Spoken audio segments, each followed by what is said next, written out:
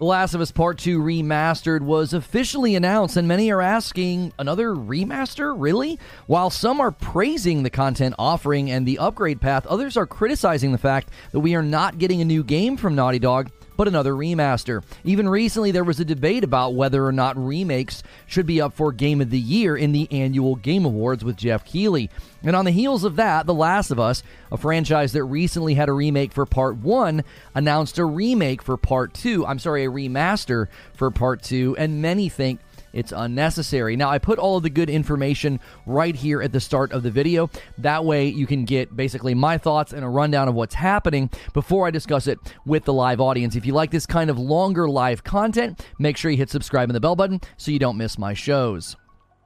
So The Last of Us Part 2 is getting a remaster with new content, a way for previous owners to upgrade, and it's right around the corner. But not everybody is happy about this, as is to be expected. Folks who don't even own a PlayStation or the game, they jump to criticize a decision that has little to no effect on them whatsoever. But I'm seeing even big PlayStation fans and big Naughty Dog fans take issue with this remaster. Basically, the desire for a new game from Naughty Dog is causing some to question what the company is actually working on. And are they just sort of cashing in on the IP? Is this just sort of a cash grab? This is a common debate point anytime remakes and remasters come out. I want to look at the details before concluding anything. So first, I want to look at the details of what you get. Like, what are you actually going to get when you decide to buy this content? But also, the new content has an upgrade path. That was a concern that people had when this was first rumored, when it was first leaked, and we were sort of speculating about it. I made my own prediction that it would likely be treated the same way that Death Stranding and Ghost of Tsushima director's cuts were handled. Now, the second thing I want to do is discuss and entertain the question, why would Naughty Dog and PlayStation do this? I think there are some factors here that are either being ignored or maybe just not considered. Lastly, I do want to tell you what I think about this. As a latecomer to the PlayStation ecosystem, I've experienced a lot of their games very differently than longtime fans. I played The Last of Us 1 on my brother's PlayStation 3 that I had to borrow. I skipped almost the entire PS4 generation, and I only bought a PS4 Pro Spider-Man combo at sort of the end of the life cycle, and that was because I had to play Spider-Man and God of War 2018. So I've been meaning to go back and play The Last of Us Part 1 remake to experience it at the PS5 graphical fidelity. I played for like the first hour or two, and I've been meaning to go back to it, and now I have a really good reason to, because I skipped The Last of Us 2 when it launched. I was going through some major life and career changes, but I was also at that time primarily only playing and covering one game. So let's just start with the details about what was announced, right? They have a fairly short trailer and they have a blog post. And according to the PlayStation blog, The Last of Us Part 2 Remastered is coming to the PS5 on January 19th, 2024. Now, they go on to say in the blog that, quote, the engrossing campaign returns alongside technological improvements, new modes, and new behind-the-scenes features that will deepen your understanding of Part 2's creation. I'll have more on that in a minute. I'm like, how are we going to learn about the creation of the game by playing the game? And it's actually kind of interesting what they're doing. I think the most surprising part of the announcement for me was that they have a rogue mode that they have added. They've described it as a brand new mode called No Return, a roguelike survival mode designed to let players prove their mettle in randomized encounters and experience The Last of Us Part 2's combat in a fresh experience. Now, I don't exactly know if the combat in The Last of Us 2 will translate well into a rogue, but I would have to assume that Naughty Dog wouldn't have built it and included it if it wasn't fun or a well-functioning mode. I sort of trust them and their development chops, as it were, to get this right. Now, I've had many say that the combat in The Last of Us Part 2 is actually quite good and a good step up from the first game. Now, they describe the rogue mode as follows. The mode includes a host of playable characters to choose from, some playable for the first time in the Last of Us franchise, which you may have spotted in our trailer, who each come with their own traits to suit different playstyles. Players will chart their own course on each run, choosing between various stealth and combat encounters that will pit you against the range of enemies, with unique twists that can add new, unexpected factors to any given encounter. Now, they do say they're excited to share more about this mode in the future. Perhaps maybe there's going to be an appearance at the Game Awards with Jeff Keighley. But they do provide some details. They say that each run will offer a new chance to decide what rewards you get after each encounter, how you spec out your character, and more. You can unlock more characters, skins, and as you progress in the mode, you can customize your own runs, you can compete on a global leaderboard, and we're excited to share more about No Return the closer we get to launch. So it honestly sounds like a fairly substantive mode as rogues go. They're also introducing a new guitar free play mode, which I don't think this interests me all that much, but they say, we will let you strum the strings across a host of unlockable instruments, use audio effects pedals to modulate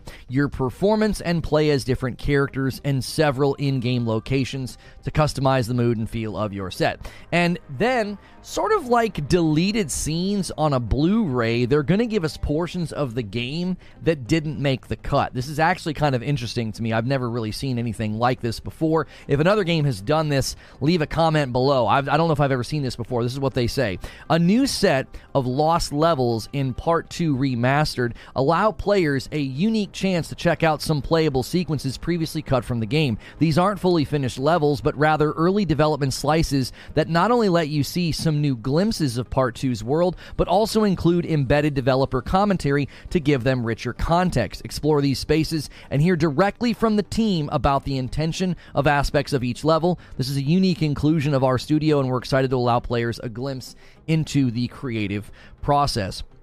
This is honestly a fresh take with video game content that I don't think I've seen before. I've seen companies sort of release videos of early footage or like test environments to say, like, look how far our game has come. I'm not aware of anybody that like actually let you play unfinished or cut content as a way into the development process of the game. They're even going to include commentary for the cutscenes, quote from director Neil Druckmann, narrative lead Haley Gross, and actors Troy Baker, Ashley Johnson, and Laura Bailey. Now, in the realm of graphical updates, they say the following. The Last of Us Part 2 Remastered will feature enhanced graphics, including native 4K output in fidelity mode, 1440 upscaled to 4K in performance mode, an unlocked frame rate option for TVs that support VRR, increased texture resolution, increased level of detail distances, improved shadow quality, animation sampling rate, and more. They're also leveraging the PS5, they say, for improved load times, as well as adding haptic feedback in the DualSense controller. They're also adding a whole host of accessibility features, as well as a speedrun mode, and probably the most important part of the announcement. People who already own The Last of Us Part 2, they say, good news for existing owners of The Last of Us Part 2 on PlayStation 4. You will be able to upgrade to a digital version of The Last of Us Part 2 Remastered for $10 at launch. You will also be able to import your saves from the original game to Part 2 Remastered. So you're like halfway through the game, you can bring your save over. Like if you're like me, right? If you're sort of late to some of these games or maybe you missed this one. Now, this is what I predicted they would do because I believe they have set a standard with the director's cuts of Death Stranding and Ghost of Tsushima. I think it's a great way to treat the consumer. You offer them a ton of value for $10 and they can actually skip it if they want. They don't have to do it. They can just sort of like, hey, I don't want this. I've played it enough. But for those that, want to play through it again and maybe even enjoy this rogue mode, I don't think $10 is that bad. But the more pressing question, sort of the question on the thumbnail, on the title here, is why do this, right? Another remaster. Why would they do this? Now, the first thing I want to say is the timing is where many are saying, why remaster this? The game, it just came out 3 years ago, right? It's not even that old of a game. It already looks good, right? I've seen a lot of people say that. I actually think that's a valid question. I also think it's important to point out the fact that it's only been 3 years since Naughty Dog released a new game. Roughly 3.5 years once this remaster actually releases. Like, that's how long it's going to be.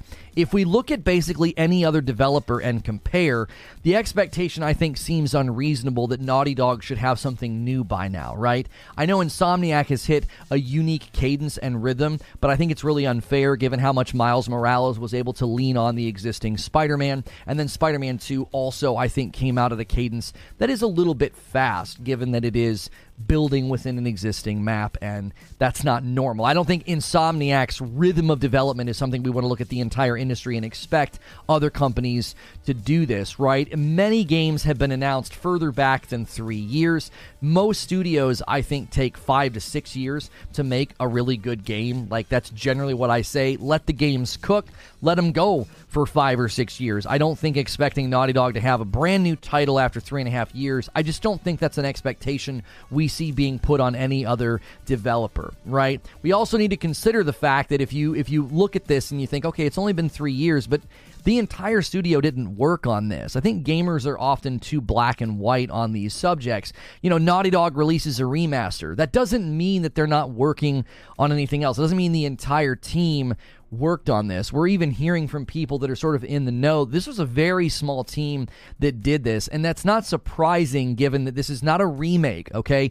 Even some of the side-by-side comparisons, it's not going to be that stark of a difference from the PlayStation 4 version to now. You're going to get performance improvements, which is a huge reason with load times. You can already play the game at the higher frames per second, but this is not going to be some major shift. Now, I get some of the frustration, but I think when you consider the bigger picture and the industry at large, Naughty Dog is not out of step by not having out a new game yet. So the first reason I think they're doing this, I kind of had to do that as what I feel like is just sort of a preamble to even having a discussion about this, because I saw both PlayStation fans and non-PlayStation fans acting like Naughty Dog's doing something wrong, or, you know, hey, where's your next new game?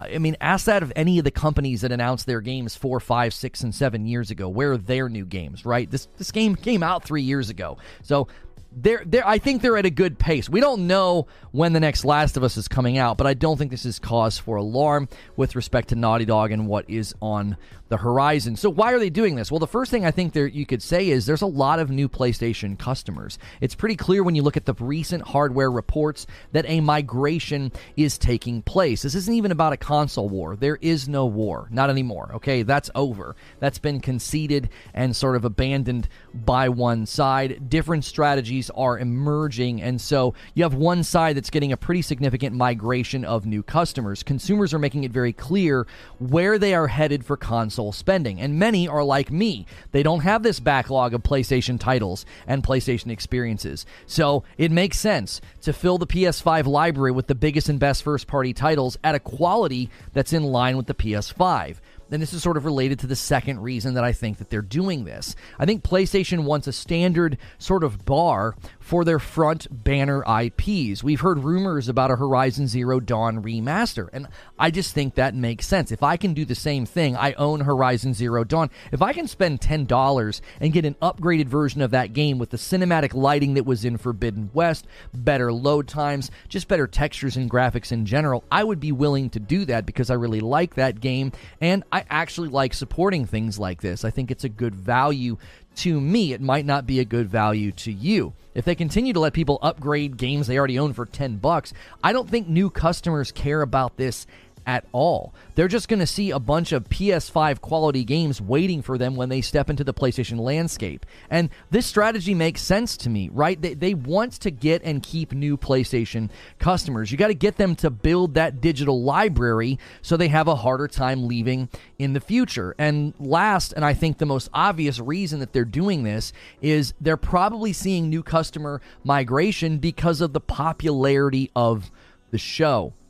Season 2 of the show is going to basically have an impact, I would think, on The Last of Us Part 2 sales. Every episode of Season 1 caused a spike in sales of The Last of Us game.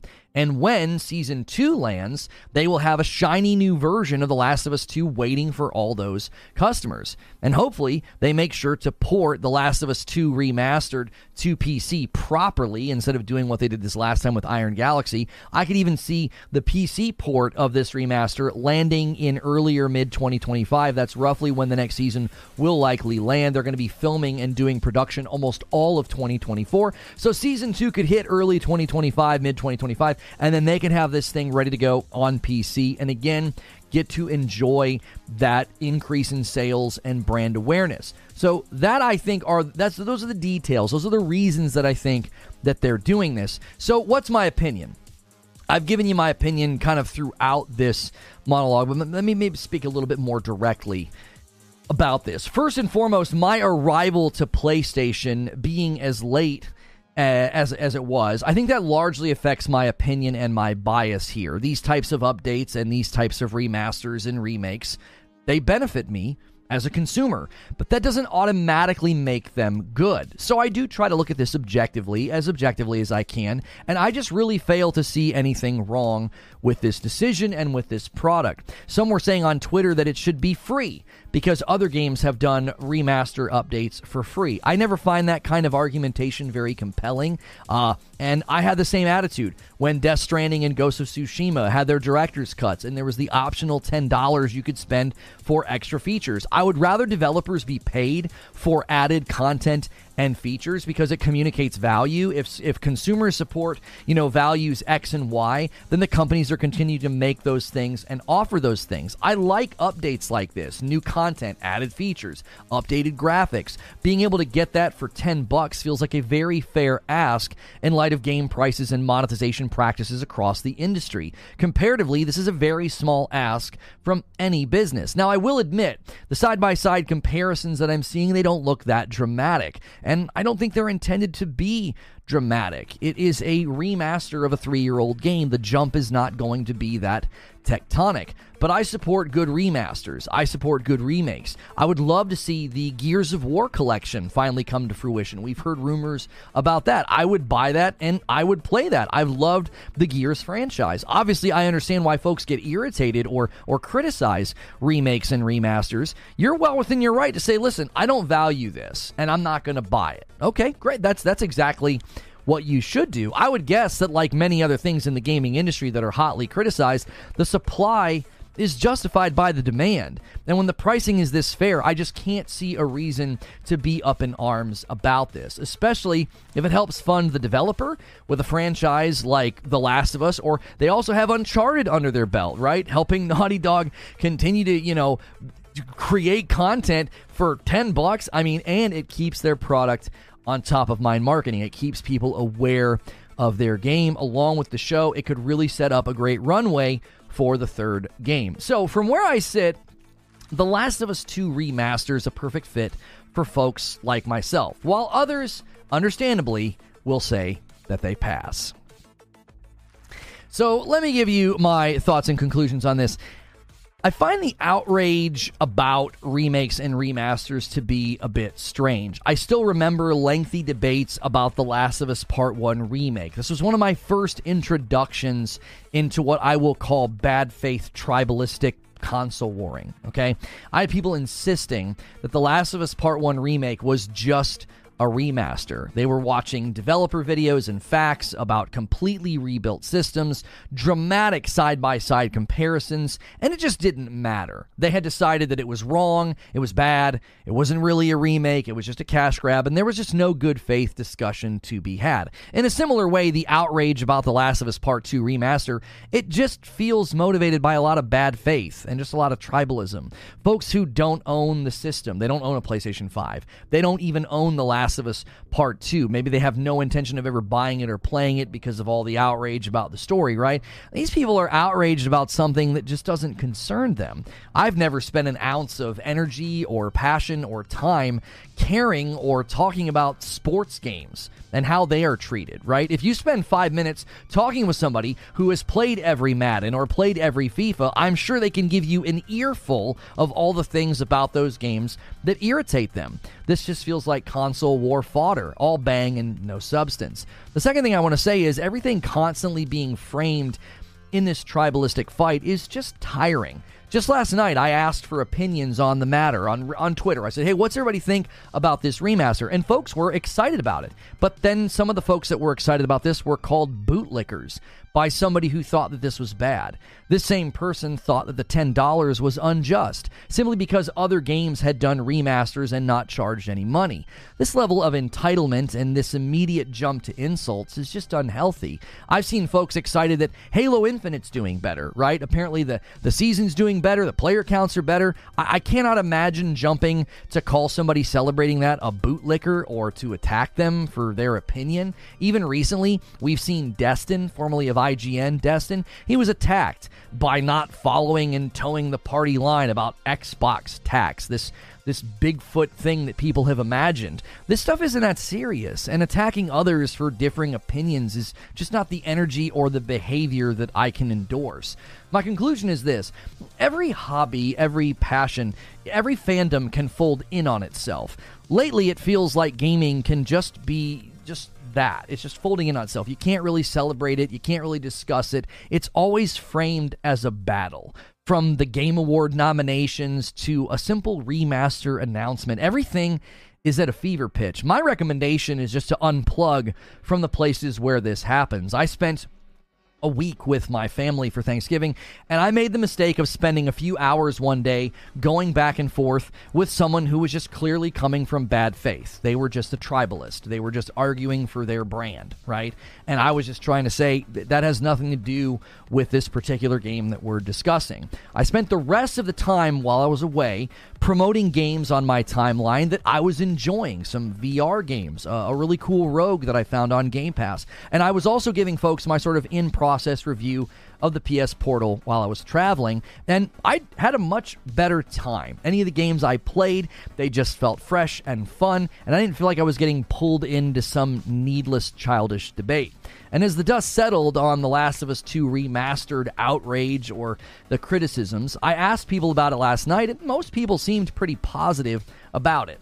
So plug in where you feel the energy is healthy and support the games, the remakes, and the updates that you like, because at their heart, that's really what games and gaming is all about.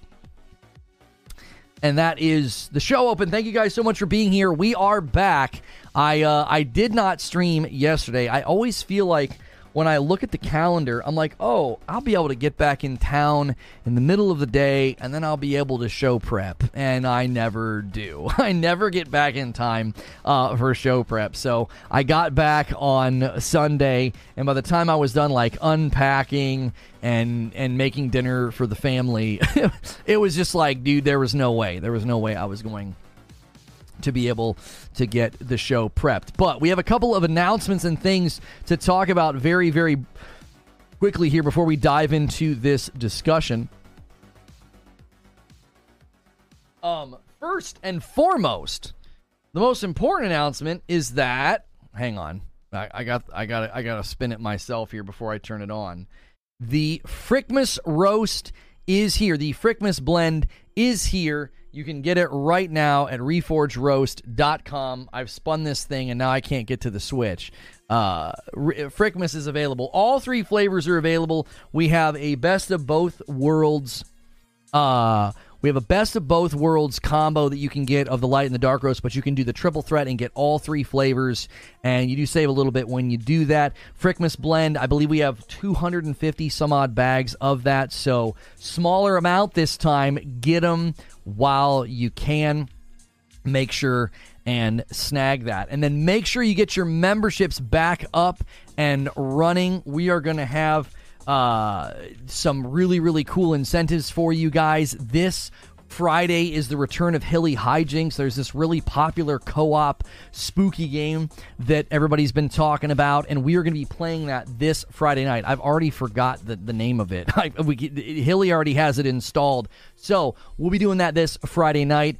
And if you guys can get us to 2,500 members, I think we'll do like a community game night. You guys have been asking for another community game night. We've been enjoying those. And at 3,000 members, we'll do something extra special for that as well. So you can scramble here at the end of November, or we can just roll it over into December, whichever you guys want to do. Kat, we've got some renewals to thank here. Kat with 32 months in a VIP. Welcome back, Kat. Mash, jumping back in as a member and getting that purple badge. And then 22 months from human type person and VIP back to our regularly scheduled programming. Thank you so much, human type person. Thank you guys so much. Lethal Company, thank you. That's the name of it, I believe. I believe that's the name of the game, right? Lethal Company. It's like this goofy, yeah, Lethal Company. They showed it to me yesterday in members, so I didn't remember the name of it. But it's got an overwhelmingly positive review score on Steam, a 98% after 85,000 scores. It is an online co-op horror game, and it looks hysterical. So the return of Hilly Hijinks this Friday. So make sure your memberships are active. Make sure you get that going. And then again, every 25, I give 5 back, so we can get a bunch of new people in here. And yes, as Vapor is saying, almost 400 people watching. Let's make sure and smash that thumbs up button. If you can't do a membership, make sure you're here as often as possible. That'll increase the likelihood of you getting one, especially when you're interacting, chatting, and the rest. There is the first membership gifted of the day from Garrett Green. Han shot first, and so did you. We appreciate that first one coming right out of the gate to get us started back up to our goals. Talica with 18 months into VIP. Glad you're back. 18 months and counting. Heading towards the red badge. Lance in the Discord is going to play devil's advocate on the subject. He says some of the people might be raging because they want something new from Naughty Dog, either a third entry into the series or factions or a new IP. In 11 years, this studio has put out 5 games, but only 2 entries. As someone who wishes Sony would produce a bit more variety in their first-party games, this always sticks out in my head. Not the case for me personally, because I love Tlu, but I do wish they would get that multiplayer out there, something with long replay value. Anyways, welcome back. Welcome home. Glad to see you and the family are safe and sound, and hopefully you had a great holiday. I'm going to react to that in just a second, Lance. But we got another gifted membership coming in from Vapor. Thank you so much. We got to bounce back here. We always dip when I go out of town, so we got some work to do. We got to push those numbers back up again, and we appreciate everybody who has maintained their memberships. A lot of gold badges, a lot of red badges, and we appreciate you guys so much. And somebody already ordered some coffee this morning. Your name starts with J. If you guys don't fill in that username at the very end, I won't know who ordered it. So 3 bags of Frickmas. Thank you so much. Another order of coffee came in from JW. Thank you, JW. 3 bags of light roast. We appreciate that so much. And okay, so I want to react to what you're saying, Lance, because, and another gifted membership from Joker Quinn. Thank you so much, Joker Quinn. I basically addressed that in the show open. So you might not have heard it, or maybe you didn't find what I said to be compelling. So I'm just going to restate what I said, because I saw people saying this. I know Porter Rock and some other PlayStation fans were sort of unhappy about this. They're like, yo, let's get some new games. What's going on, right? Victor Mayhem with 31 months of membership says, welcome back. Let's get back to it. Thank you, my man, Victor. And thanks for doing a VIP. The coffee is so good. Thank you, Vapor, for that endorsement. If you guys have never tried it, it's coffee with balanced acidity. If you've never tried coffee with balanced acidity and you're a coffee drinker, you should at least try it. Grab yourself a triple threat, try all 3 flavors. You will be pleasantly surprised. I trust me. Dustin coming back in with 16 months as a membership. So Lance, let me say sort of what I said in the show open. The push for a new game, I find to be strange, because the game came out 3 years ago. So, The Last of Us Part 2 came out 3 years ago. Are you going to any other studio and saying this? Are you going to any other studio and saying, you guys just released a new game 3 years ago, I expect a new game by now? Are we holding anybody else to that standard?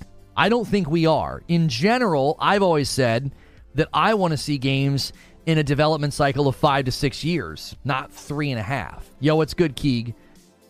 So from where I sit, it's like, number one, we know this was likely a very small team that did this. This was not all of Naughty Dog. It's not like Naughty Dog is over there sitting on their hands and is like, yeah, we're just going to do a remaster. We're not going to do anything new. We know that is not the case with studios of this size. We know. And secondly, it's been 3 years. When this comes out, it'll be 3.5 years. Now, Garrett's saying Insomniac. Just because Insomniac has hit a certain cadence of delivery doesn't mean we should expect that from other studios. And to Lance's point, he's like, you know, in 11 years, they put out 5 games, but only 2 entries, like 2 franchises. Much of what Insomniac's been able to do because they lean so heavily on pre-existing things in Spider-Man. That has really helped their cadence. To ignore that, I think, is to our peril. Like, you're ignoring something that is pretty glaring. It's like, of course, Insomniac's been able to hit a crazy cadence. Number one, nobody else is hitting that cadence. And number two, it was Spider-Man, then Miles, then Spider-Man 2. And in the midst of that, you had Ratchet and Clank. 3 of those games build largely off of each other. I'm not knocking Insomniac's games. I love their games. But we have to be fair here. Like, you want a brand new Last of Us Part 3, and you don't want it to be built in the existing world and map and area, you're not going to get that in 3.5 years. You're just not. I think that's unreasonable. There are plenty of games that were announced 4, 5, and 6 years ago. We haven't seen them. You know what I mean? Are you knocking down the door of those studios to be like, hey, man, where's your games? It's been a while, right? I want games to have plenty of time to develop, and I don't think 3.5 years is a reason to be like, oh man, there must be something going on over there at Naughty Dog. It hasn't even been that long. JW comes in with 33 months, a gifted member from Stone Spire. Thank you so much, Stone Spire, getting us really close to that 5. Nice little, setup for the 20 bomb. Let's tempt some people.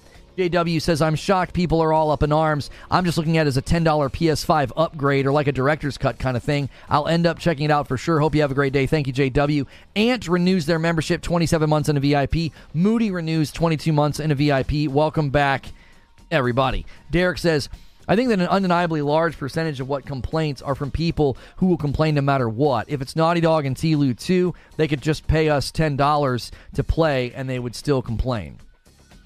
Hellblade 2 was announced in 2019, and we still haven't seen gameplay. I believe we have seen gameplay of Hellblade 2, but I don't think people understand that much of Hellblade is what they showed us this year. I enjoyed the Hellblade 2 trailer because I love Hellblade. It's one of my all-time favorite games. It might be my all-time favorite game. And because of that, the scene that they showed, I thought was very powerful. Other people were like, you just showed us a cinematic. And I'm like, it wasn't a cinematic, though. Like, there are large portions of the game that are like that, where she walks up and then suddenly you're immersed in a scene. There's a significant amount of Hellblade 2 that has you experiencing that. So, I don't agree that we haven't seen Hellblade gameplay, but I will point out that, yes, you are in fact correct. By the time Hellblade comes out, it'll be what? It'll be 5 years from the time that they announced it. That's a good development cycle. 5 to 6 years. That's what we want to see. And The Last of Us Part 2 came out 3 years ago. When this comes out, when January hits, it'll be 3.5 years. That means as long as Naughty Dog launches a new title within 1.5 years of that, that's a good cadence. That means they took about 5 years to launch another game. And I'm totally okay with that. We should be okay with that. That's not cause for alarm. Ulatek with 10 months. Are you going to finally play it with the upgrade? Wasn't a fan of the series until 2, and now it's one of my favorite games of all time. I want to replay the Part 1 remake because I played The Last of Us Part 1 on my brother's PlayStation 3 years ago. So I played like the first couple of hours of the remake because I wanted to see how good it looked, and it looked phenomenal. But then other things came out, and I have not had a chance to go back to it. So I want to go back and beat that on my account, on my PlayStation, so that way I can say, okay, now I'm going to go right into Part 2. Because, I mean, dude, when I played that was, I don't even know what year that was. I think when I played the first Last of Us on his PS3 that I borrowed, I want to say that was 2017. I think that was 5 years ago. Eugene says here, something I don't think you touched on, the team that built this was comprised of a bunch of newer people and was used to give them experience in the franchise in Engine. Yes, I didn't want to run with that because I didn't know if that was rock solid. That's more rumor-based. But yes, I think that is something we have to consider. It was new people. They're now acclimated to the game, the engine, and the graphical standards that they want the next game to be at, and then they can get folded into whatever production, stage they are in for The Last of Us Part 3. Lance says, I gotta walk that back because I forgot that Naughty Dog makes Uncharted, a title I don't really care for. Probably why I forgot. Right, like, Naughty Dog's got... I mean, come on. Are we really going to start doubting Naughty Dog's chops because they did a remaster? Like, what are we worried about here? Solemn says, I'm not worried about TLOU 2 Remaster being in the way or slowing them down from making a new game. More so worried about the need for a remaster of a game that came out 3 years ago. Even if it is to another gen, you could still wait to do more. I corrected you kept putting remake, Solemn. It's a remaster. We got to make sure it's not a remake. I really, really struggle to see the problem here. Like, obviously, again, I own my bias. I am late to PlayStation. This is good for me as a consumer. So it's easy for me to be like, well, because this is good for me, that means it's good. Well, not necessarily, okay? But I also look at how they're setting it up. I look at how they're treating the customer, and I'm like, I really don't see any issue.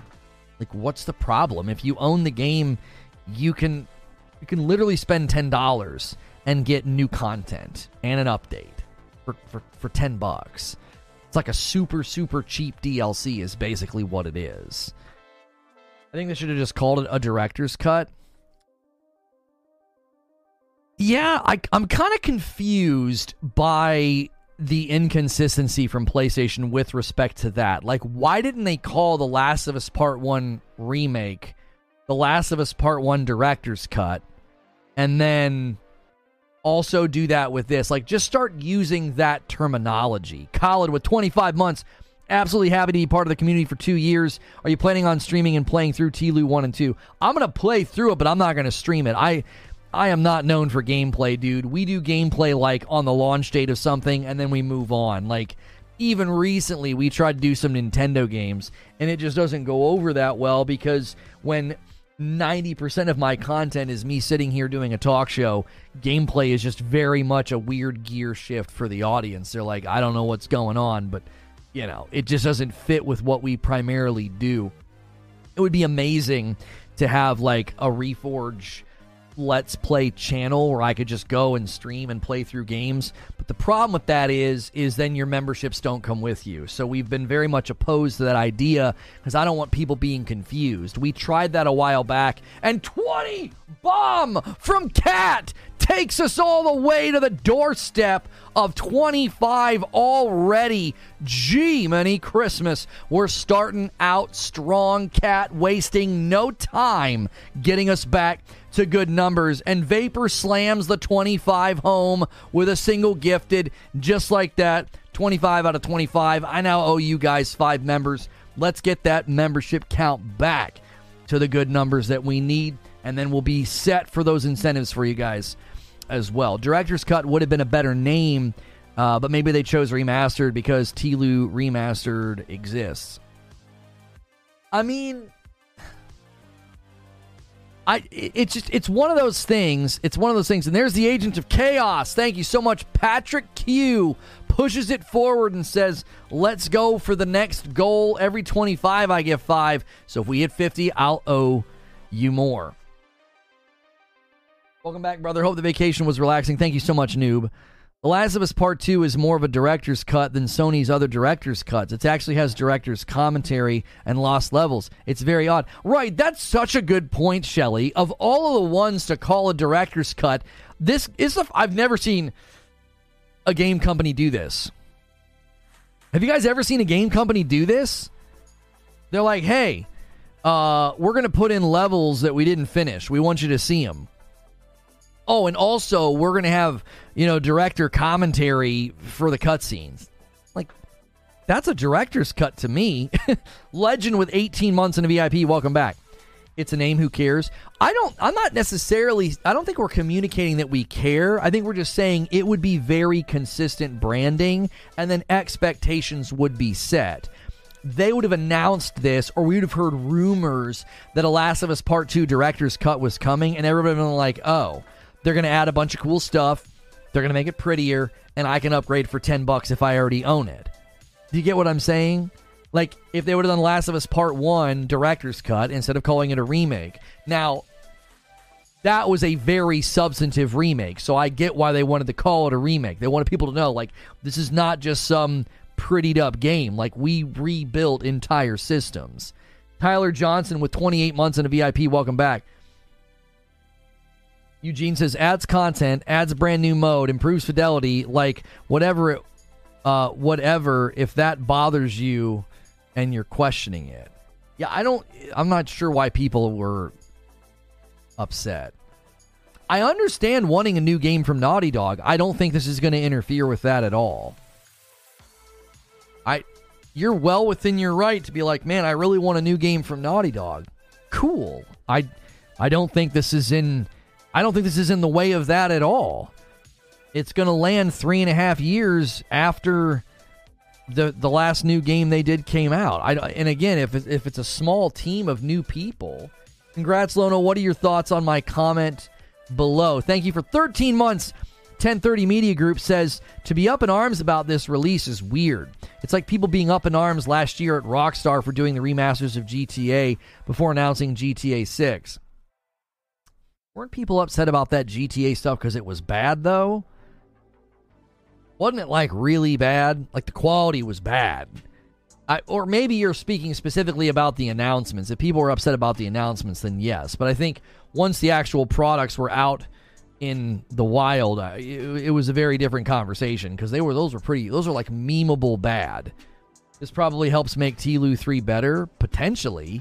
Cal Skirita orders 3 bags of Frickmas. Guys, get those Frickmas orders in.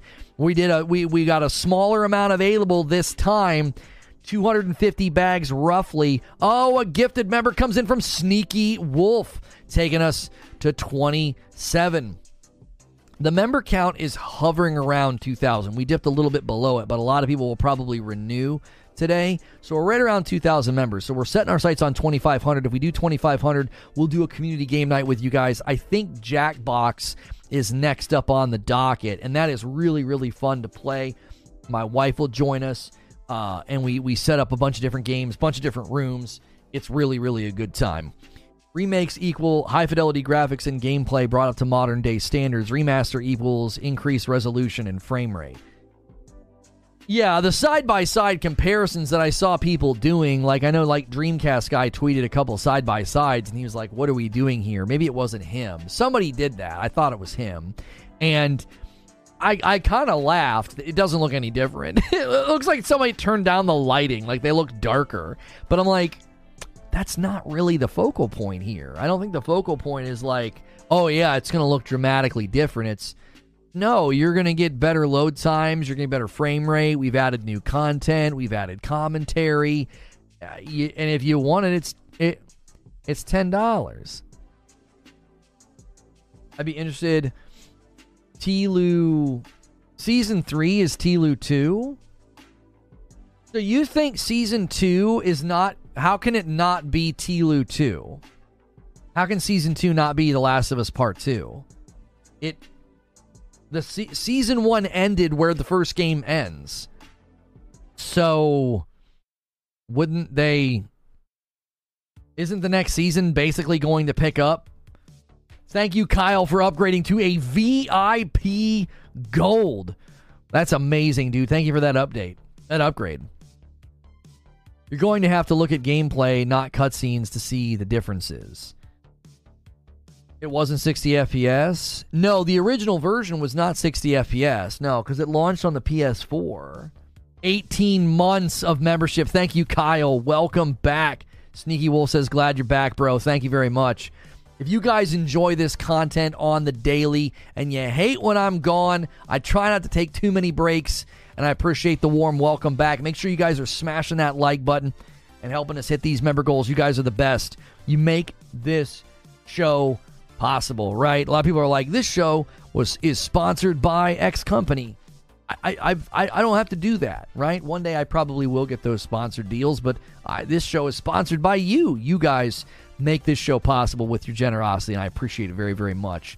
The daily listening, the lurking, the hitting the like button, the chatting, all of that helps. I don't think most people are looking at it as just an optional upgrade, because that's not what it's being called nor discussed as. It's being discussed as an entire new game with a new game price. Who's calling it that? Where is it being discussed as an entirely new game with a new game price? I'm not seeing that anywhere. I'm not seeing that in the marketing, the blogs, the trailers. TLU 2 is taking 2 seasons. Oh, Season 2 and Season 3. Okay, yeah, I was going to say, they're going to try to time this, I think, at least, coming to PC with Season 2. I think they'll try to time that.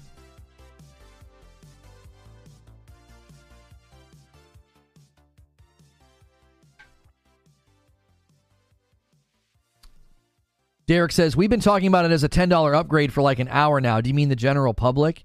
Yeah, who out there is running with the narrative that this is like a brand new game? I've not seen that anywhere.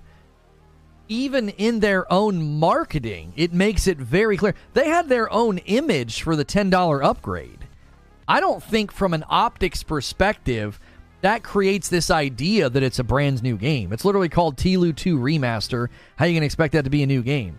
I'm talking about outside of here, general discussion and perception, not specifically in this chat. Listen, I don't know how you perceive their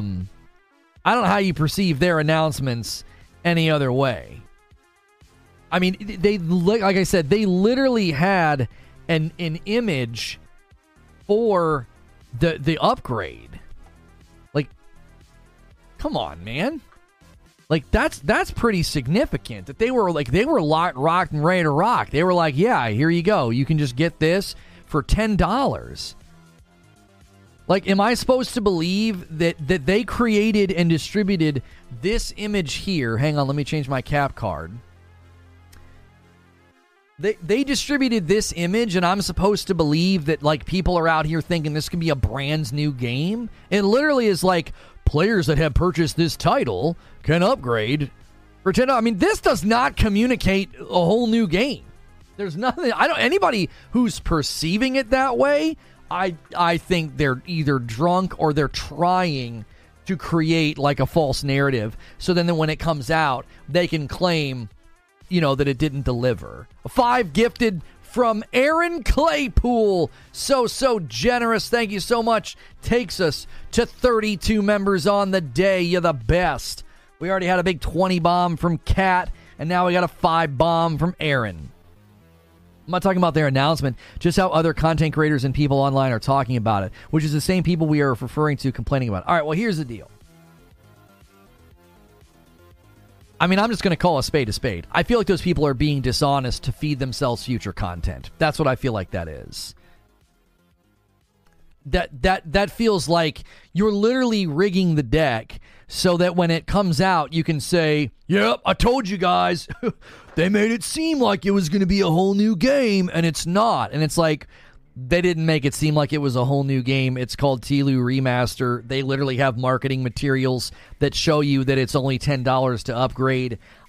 They're creating a false narrative. They're basically pre-making a straw man is what they're doing.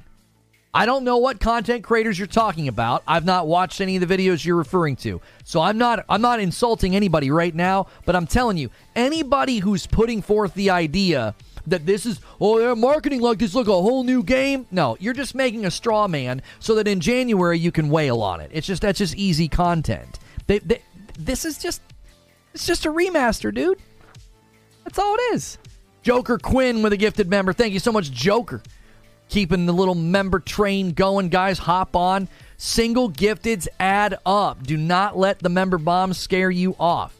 It all helps.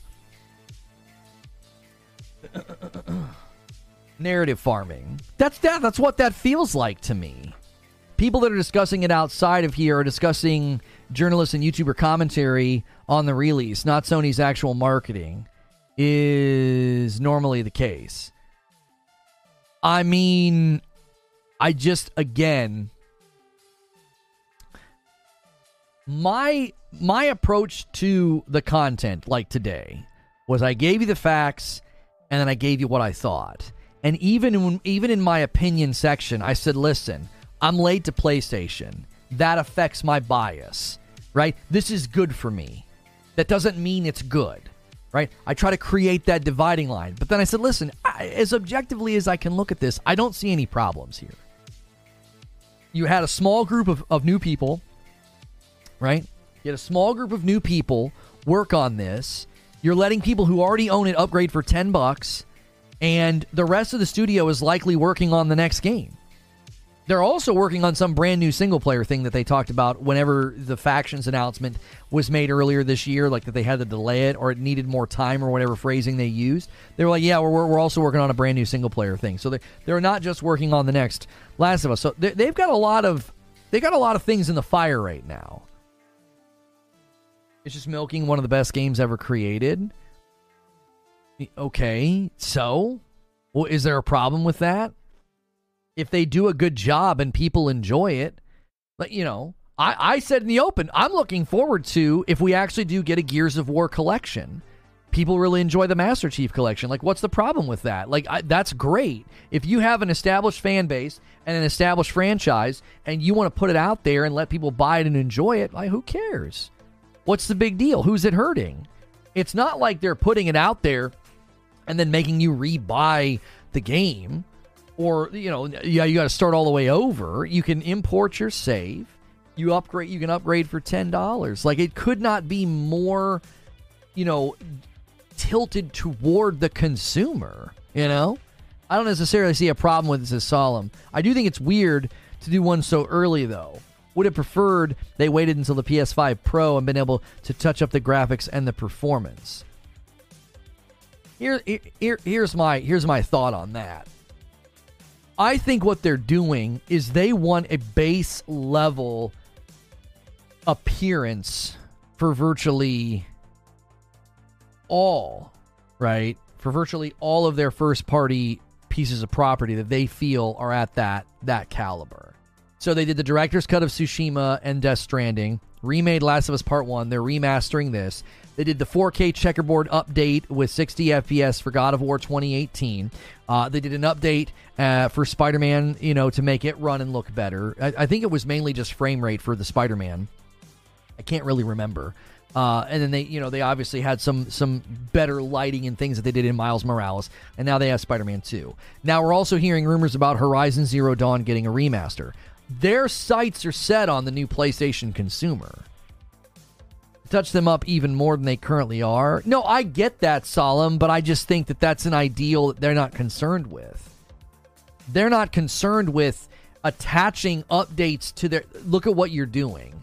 You're attaching what I just talked about, like, hey, we're going to update all these games to be at, like, this caliber. You're randomly attaching one of the games out of the group to the PS5 Pro. That doesn't make any sense. You see what I'm saying? AOZ was 16 months into VIP Gold. People that don't understand remasters must not understand why car companies release a new car model every year. I have a 2022 Accord. Why'd they make a 2023 version? That might be a false equivalency, AOZ. I understand the point that you're trying to make. I don't know if that functions as a parallel. I think that actually functions a little bit more with respect to maybe sports games, annual releasing sports games, and they update the rosters. Another order of coffee from Kale, a bag of light roast. Get those orders in if you guys want to bag that Frickmas. Smaller amount this year. I go with what Alana Pierce recently voiced. Wanting stuff from devs for free now would mean less money for full future products. They got to make money today to make games tomorrow. Now, I touched on this in the show open, and this is why I think we're having a clash of opinions on this. There are PlayStation fans that are upset about this. I don't think there's that many. I think their gripes are illegitimate. I don't think they're legitimate. I don't, right? I'd be happy to do a show with P-Rock, and tell him he's wrong, okay? Because he's wrong. All right? It's only been 3 years. I love him. I love Porter Rock, but he's wrong. Anyways, the people that are like, this should be free. Yo, what's good, Zubair? 33 months and a VIP Gold. Are they adding path tracing? This guy's addicted to path tracing. I don't know, Zuby. But we're having, I think commonly in these discussions, we're having a clash of perspectives. On one side, there are people that see value in quantity attached to frugality, okay? There's nothing wrong with that. Nothing wrong at all with saying, listen, this is what I value. Kale was 17 months in a VIP. Welcome back. Hope you had a great vacation. Thank you so much, Kale. There is nothing wrong with this perspective. It's different than mine, but it is a perspective that you will find pretty commonly. They value quantity attached to frugality, okay? These are people that think that these updates should be free. They shouldn't charge money for these updates. These are people that love Game Pass. There's nothing wrong with that. If you feel like you're getting value from that company, great. Then there are people over here who have a different perspective. And this is where I consider myself to be. I consider myself to be on the side of pay the devs for the work. Always have felt this way. I felt this way when they were charging $10 for the updates with the director's cuts. I said, listen, if we support this, you're going to communicate to the developers that this work is worth doing. Extra work for features with lighting, or haptic feedback, or 3D audio. All that extra work that goes in, you typically have to have a department that is like in charge of those things. Welcome back, Tubbs Gaming, upgrading to VIP. You're not paying the devs? Yes, you are. If you want to go through you're actually paying the publisher and not the devs, you know that's not an intellectually sound position, Cliffo, because the way these game companies work is the more profit a franchise generates, the more money that will get funneled back into the company, right? Pretending like this doesn't support the devs, I think, is disingenuous. Like, if we compared two games, Cliffo, and Game A sells like crazy, and Game B doesn't hit its sales targets, which developer do you think is in better shape?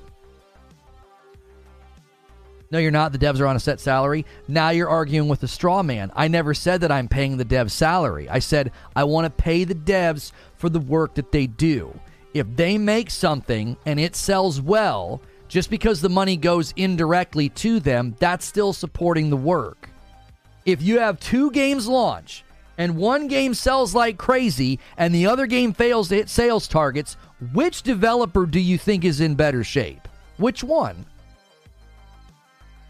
Which developer do you think is likely to get their next project funded? Which developer do you likely think gets opened up their budget so they can do increased hiring? Which developer, the one that had a game sell really, really well, or the game that didn't sell well at all? AOZ is saying that SIE developers make a large annual bonus based on company success.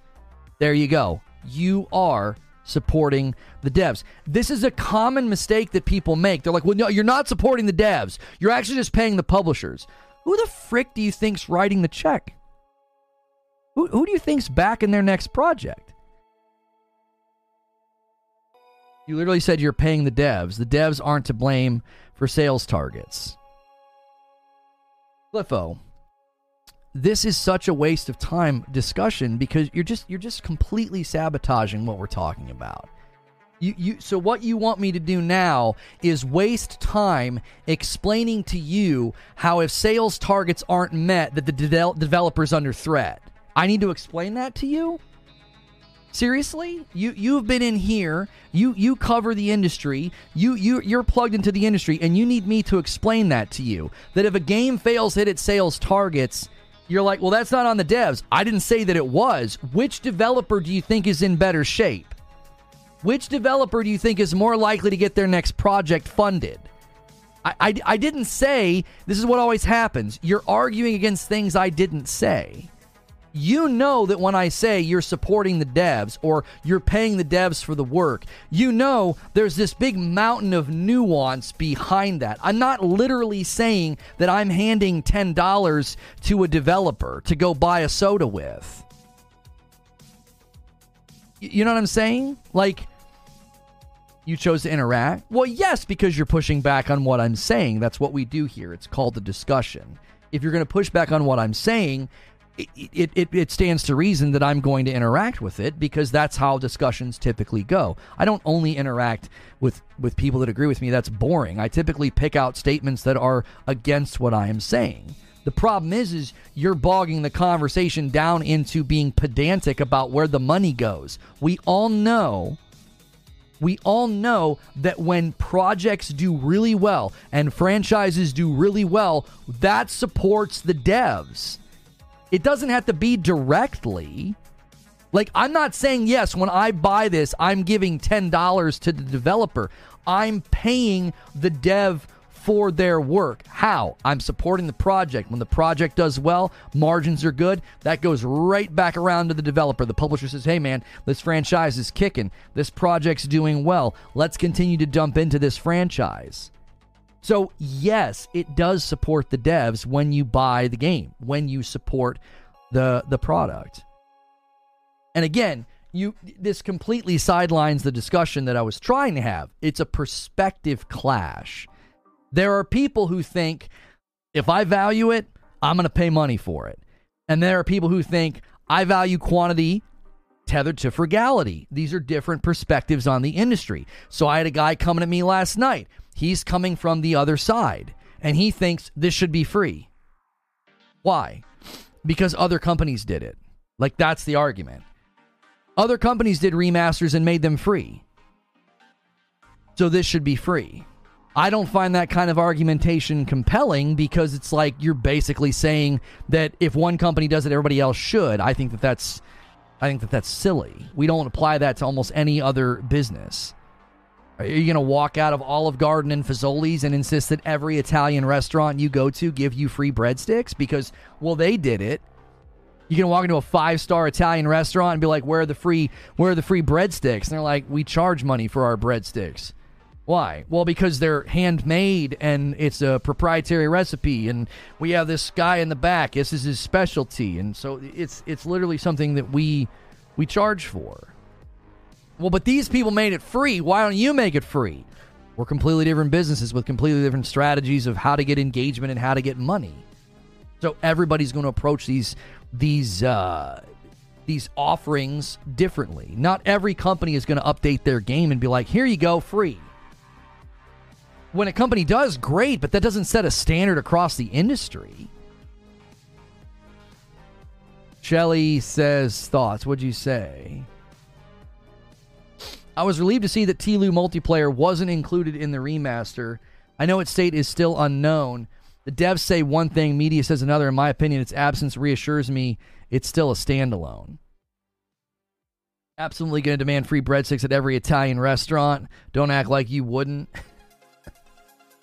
And transmissions from a space boat, 23 months. Welcome back. What I heard about the free breadsticks here. Sir, this is Wendy's. So, again, I'm not under the delusion that if I spend this $10, that it's going to some developer at Naughty Dog. But what I am saying is there are people on this side of the discussion who say, I have no problem paying with the work that the dev does. As Alana Pierce said, if you support things right now, that's supporting work in the future. She's not saying do it out of some weird compulsory like, oh, you better support us or we'll go away. She's saying, listen, if you support these things, it funds future work, whether it's DLC or a remaster or some other kind of monetization. The issue is if we want to see new things, not the same things over and over, even if it's only a small part of doing, it's still a part. Listen, you are well within your right to want new things, but the industry is so strongly proving that that's not what's in demand. Look at the biggest selling franchises. Look at the biggest selling games this year. They're all established franchises, with the exception of Hogwarts. And even that's an established franchise. It's an established, it's an established, brand. Everybody knows who Harry Potter is, right? Barrier with 26 months in a VIP. This is the start of my breadstick Karen arc. That's right. English O with 26 months in a VIP. I'd rather pay for the breadsticks and have the lobster on Game Pass.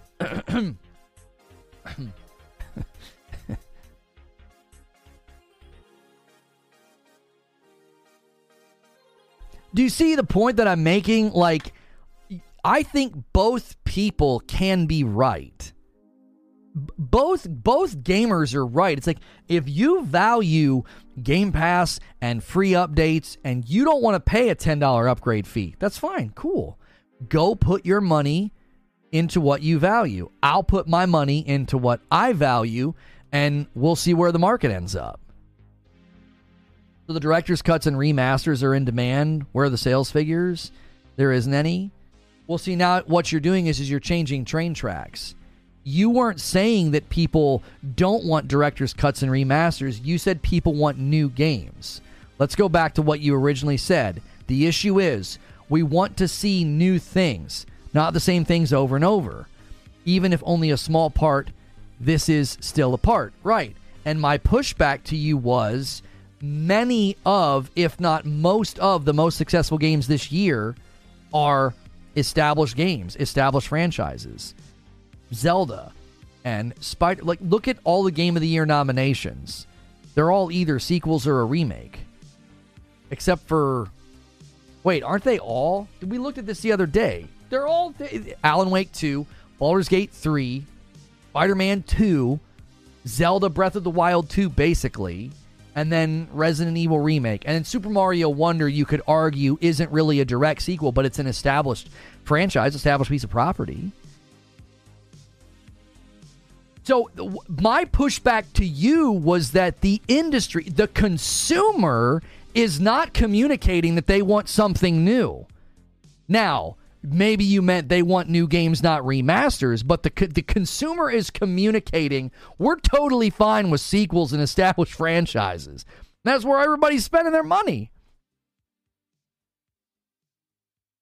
The amount of releases that Naughty Dog has done is proof of their demand. This is a great time for my welcome back gift. Sequels don't win Game of the Year. I never said sequels don't win. I said sequels should have to do extra work when going up against a brand's new IP, specifically referencing the year that Tilu 2 won over Ghost of Tsushima. I never said that sequels don't win. I said they should have to do more work. And dadgummit, this year, all the sequels that are up there, they did a lot of work. Do you believe that all 400 employees at Naughty Dog worked on this remaster? We're still getting something new. Just because we're getting something in between doesn't negate the other. Well, and as I was saying, if this supports Naughty Dog as a company, if this supports Last of Us as a franchise, that's a good thing in my book. It's a company that I like. It's property that I like. And if some small team put this together and this thing is prized to do very well once the new season of the show comes out, okay? Because every episode of the first season caused a surge in sales of The Last of Us. So the same thing will likely happen with Season 2 and the sequel. And they're going to be there, open arms, with a shiny new package to say, Last of Us 2 Remastered. Here you go. You know? You actually take the Game Awards seriously? Golden Joystick Awards are the real deal? According to you, who are you? Like, why would your opinion be the decider of which is better? Which Game Awards ceremony or event is better? Why should we go with what you're saying versus what we're saying? Like, a lot of people think Keighley's event is like, I think it's like becoming the next Summer Game Fest. Like, we basically have bookended the year almost. Summer, you get Summer Game Fest, and then December, you get the Game Awards. And his viewership is rivaling, like, very, very big events. He's doing, the event's doing quite well. I don't know. Golden Joystick's been around for 20 years. Okay. How does that gives it more validity? Why? Why was that give it more validity? Can't other things come along later and either be just as good, if not better? And yeah, Golden Joystick's nomination process is super weird. Their nominees stop in like September. The DICE Awards are the better ones, or the BAFTAs. I like them all. You know, I liked how the BAFTAs actually recognized that Returnal should have been acknowledged as a Game of the Year contender. Right? Like, that to me, I felt like the Returnal got absolutely shortchanged at the Game Awards. I think largely because people couldn't beat it. I think people couldn't beat it. Many of the reviews were people that had not gone through a full run, and my entire opinion of the game changed after one full run. So,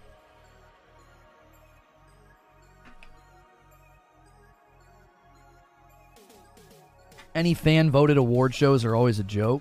Yo, what's good, Feed? How are you? Game Awards get far more press coverage and eyeballs than the joystick or the Dice Awards, like it or not. That's the situation. Game of the Year shows aren't serious.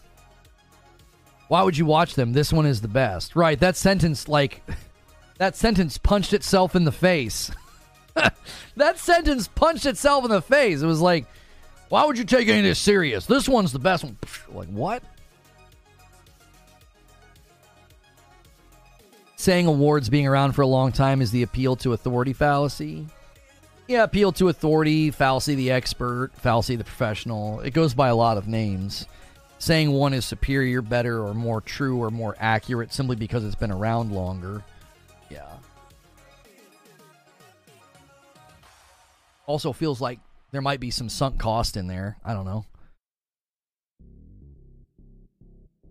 Eugene says, you know who gets to do remasters and remakes at a cadence like this? Someone who makes Game of the Years on the regular and whose games people want to experience the best possible versions of. Yeah, I wonder if that in general is the challenge here, is that when you do have games that hit such a good caliber, you're going to see that game show up regularly. You know? I also think some of this is related to back when a lot of the PlayStation games first started coming to PC. We learned that a lot of the developers had been begging PlayStation to let them put their games on PC. Some of that, I feel, is related to that a lot of these games were maybe a little bit ahead of their time, right?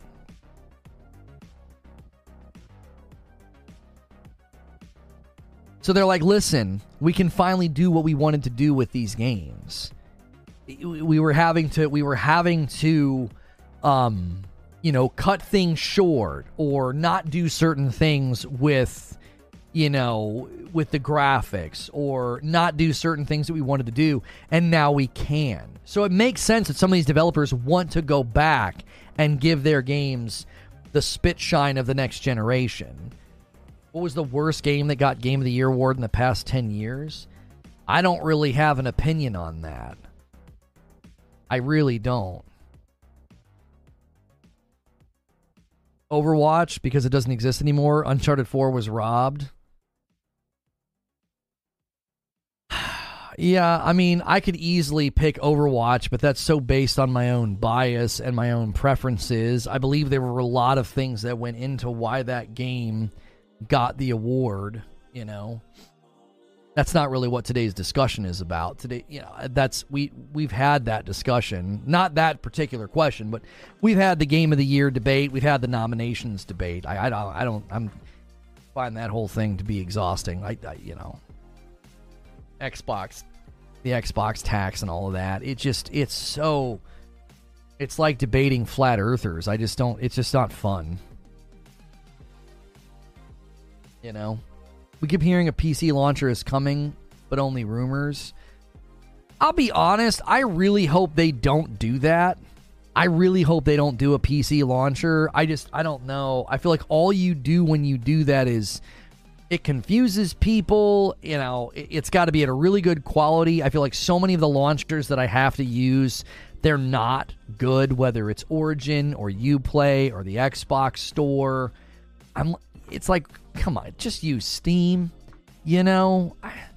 I get why they would want to do it. You want to bypass the 30% that you've got to share with Steam, but it just doesn't seem like it's worth the time and energy. Somebody argued in favor of it a while back, and I felt like they made a good argument. I don't remember what they said, but I remember having this discussion with somebody, and it was like, I was like, what the heck? Why would you bother doing that? And I felt like they made a decent case as to why a PlayStation launcher would be good or would make sense for Sony to try to do it. And I was just like, I still think it's a stupid idea. Like, just use Steam, right? Kick your games over there after 18 months or so, and have a solid presence and good property and a good showing on the PC landscape. You know, the Last of Us Part 2 Remastered would likely come to PC, I think probably early 2025. They'll line that up with the next season. And don't let Iron Galaxy touch it, for Pete's sakes. I really hope more game studios take influence from Naughty Dog with the Lost Levels and director's commentary stuff. I want to see Corey talk about God of War 2018 cutscenes. Oh, talk over. Get his insight, etc. You know, here's the thing, though, Shelley. They didn't really go into too great a detail in the blog. I basically quoted it directly for most of that. I had 3 sections of the monologue, and that section of the monologue, I was mostly just directly quoting them. Are they going to be... Will I be able just to go in and watch the cutscenes, or will I have to play through the game? Because, like, there's a part of me that would enjoy that for God of War Ragnarok, but I wouldn't want to have to, like, replay the entire game. I'd love to just click a button and watch the scenes, just watch all the cutscenes, and hear what they have to say for each individual one. I'm imagining they're going to let you do that in this game. I'm imagining. Eugene says, if it provides a unified ecosystem and lets me take PlayStation games to PC for free and gives integration, it's worth it. I think that might have been what somebody said, is that if they went with the PC launcher, then you wouldn't have to buy the game again. I feel like that's what somebody said. And I found that to be decently compelling as an argument. But again, I also feel like it just feels like such a losing battle. It just feels like a lot. Maybe it is the right choice. Maybe it is better for the consumer, and then they can, you know, with the Portal and PC and the potential of cloud coming, maybe that's the right move. I just don't like having all these other launchers, especially if they're not very good, right? There'll probably be a Lost Levels menu. You have to beat the game first. They did this for part 1, basically. The whole cast reacts to the entire cutscenes. I think you can do both. You have to beat the game first, though. Okay. No, because I would love to do that. I kind of agree with you. It would be really fun to, like, watch cutscenes in a game like Hellblade. And because one of the cool things about Hellblade is you can go watch that documentary about, like, how they made the game and what they did. And it was really, really cool. It was really insightful. It'd be even cooler if I could go back and watch all the cutscenes in Hellblade and be like, oh, wow, that's what went into this scene, or that, you know, that's what they were thinking when they wrote this sequence, or that voice actor thought this about the lines or the script or whatever. I like that kind of stuff. I think that kind of stuff's really interesting. You don't think Sony could make a good PC launcher?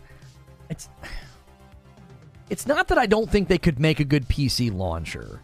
It's that generally all the launchers I've used haven't been that great. The EA launcher, the Origin launcher, because there's like a separate one for EA games that you can use, like if you have EA Play. So there's the EA one, then there's the Origin one, then there's the Uplay one, then there's the Xbox one, and I feel like none of them are very good. Like the Blizzard launcher, I think was like okay.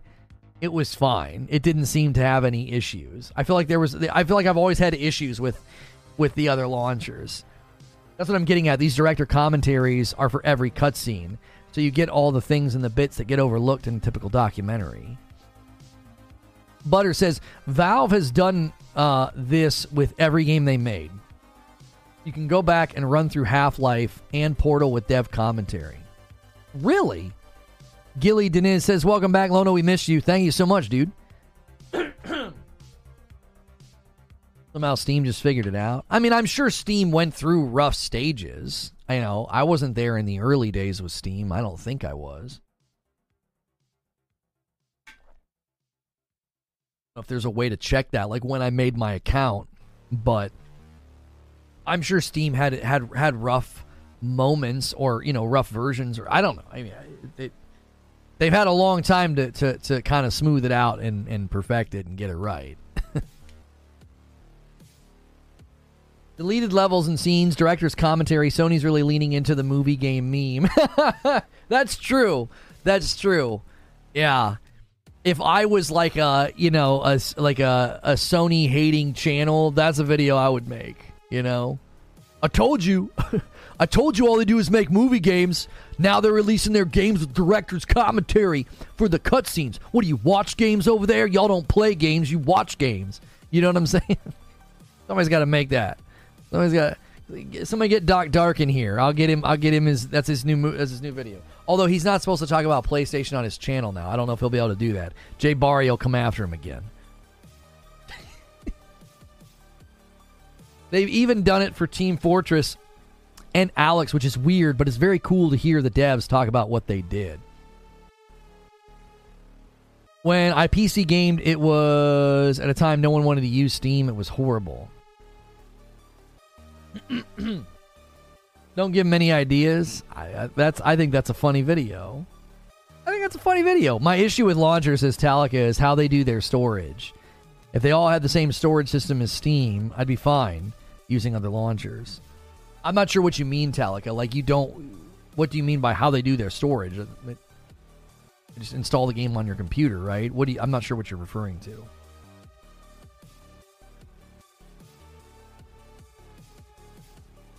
Sony made the PSVR 2 so they can put players in the movie. That's right. Is there a way to find out how long Steam took to smooth the edges? I have no idea. You'd have to try to find somebody who's done like a history of Steam video or something. And, at what point did they really, turn the corner and land and, and become beloved. When did that happen? I don't know. I don't know. I remember playing, what did they call them? Were the games for Windows? I remember buying games and that was on the box. That was like on the clamshell. It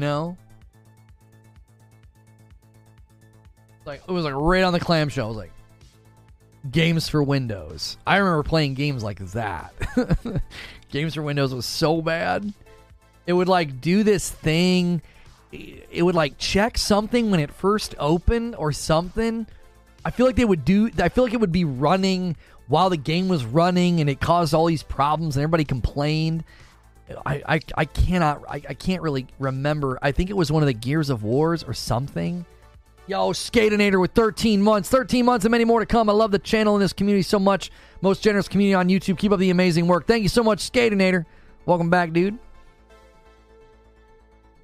You go through the entire Steam client update feed on the site. I don't really feel like doing that. Steam did all the same things people complain about other stores doing. I don't get the love, honestly. Well, it's a little bit of sunk cost, Eugene. Once you get that digital library built up, what are you going to do? Skatinator comes in, doesn't just renew his own membership, but he gives one to somebody else. Thank you so much, Skatinator, taking us to 34. We're at 1,900 members. Let's get back to 2,000, and then we can set our sights on 2,500, and we'll do a community game night. If we can get to 2,500 members, we'll let you guys play a very not safe for work.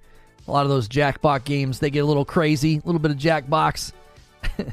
You guys have been asking for that. We can do that for sure. This Friday night is the return of Hilly Hijinks. You guys don't want to miss that. You have no problems with Steam? I mean, I don't have any issues with Steam. This Friday night, Hilly and I will be playing Lethal Company, this co-op horror game that's kind of exploded on Steam. It's got a 98%. And that's what we'll be doing. One thing I don't like about Steam is that there's no way to combine accounts. I'm stuck having the same game with different progress on each account.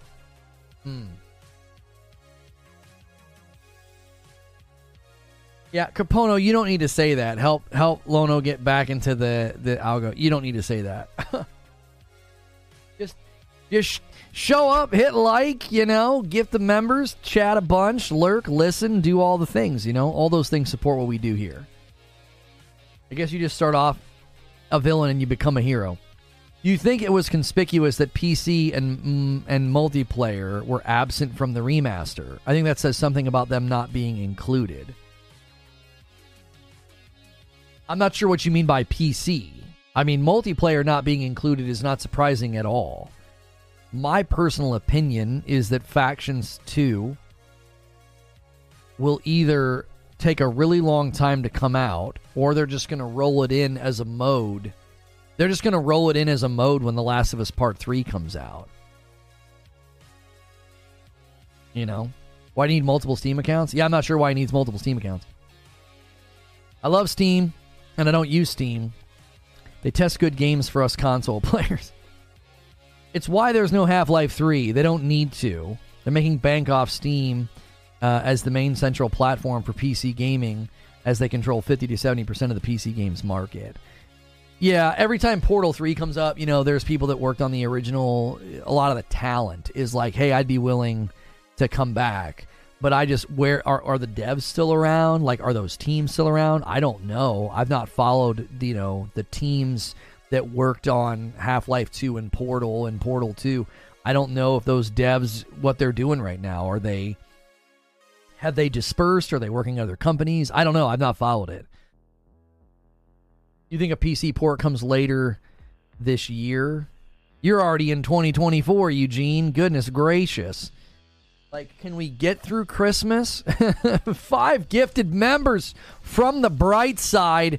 Bumps the line to 39. He says, come on, let's get back to 2,000 members. And then we can set our sights on 2,500. Lono, devs have a longer lifespan than 20 years. I'm not sure what you mean, Paris. I literally mean, like, are the teams still together? Like, are they still around? And what if they are, what are they working on? You know what I mean? Like, I don't know. I've not followed them. It'll come in 2024 for sure. I actually could see them waiting and doing the PC port early 2025, mid 2025, time it with Season 2 of The Last of Us. I could see them doing that. Especially after the last port, you know, take as much time as you possibly can. You know, let The Last of Us 2 Remaster just kind of ride the year on the PlayStation. And then late in the year, that's what they would do. Around this time next year, they would announce it coming to PC. They'll do the same thing. They'll kick it to next year. After Thanksgiving, the year is over in my mind. Okay, Scrooge. After Thanksgiving, it might as well be January. It might as well be tax season. After Thanksgiving, it's basically tax man's day. Dude, let Santa come down the chimney first. Stone Spire setting up an easy 10 bomb. Puts us at 40 out of 50. Thank you so much.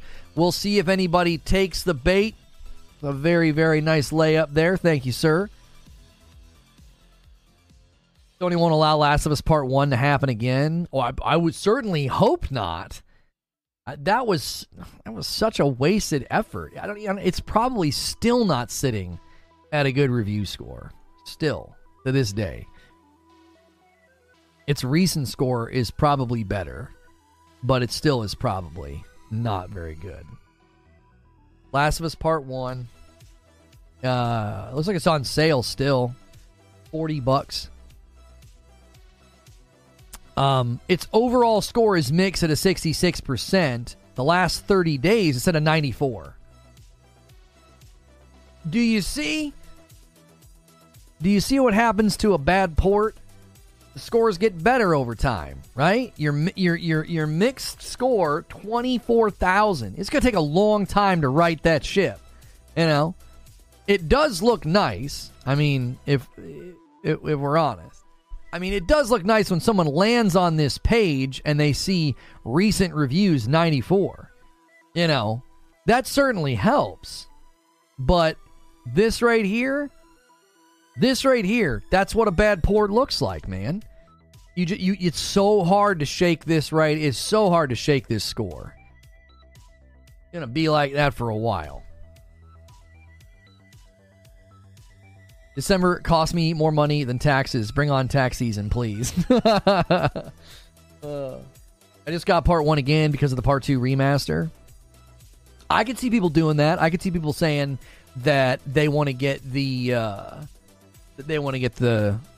part 1 and play it since part 2's coming for sure.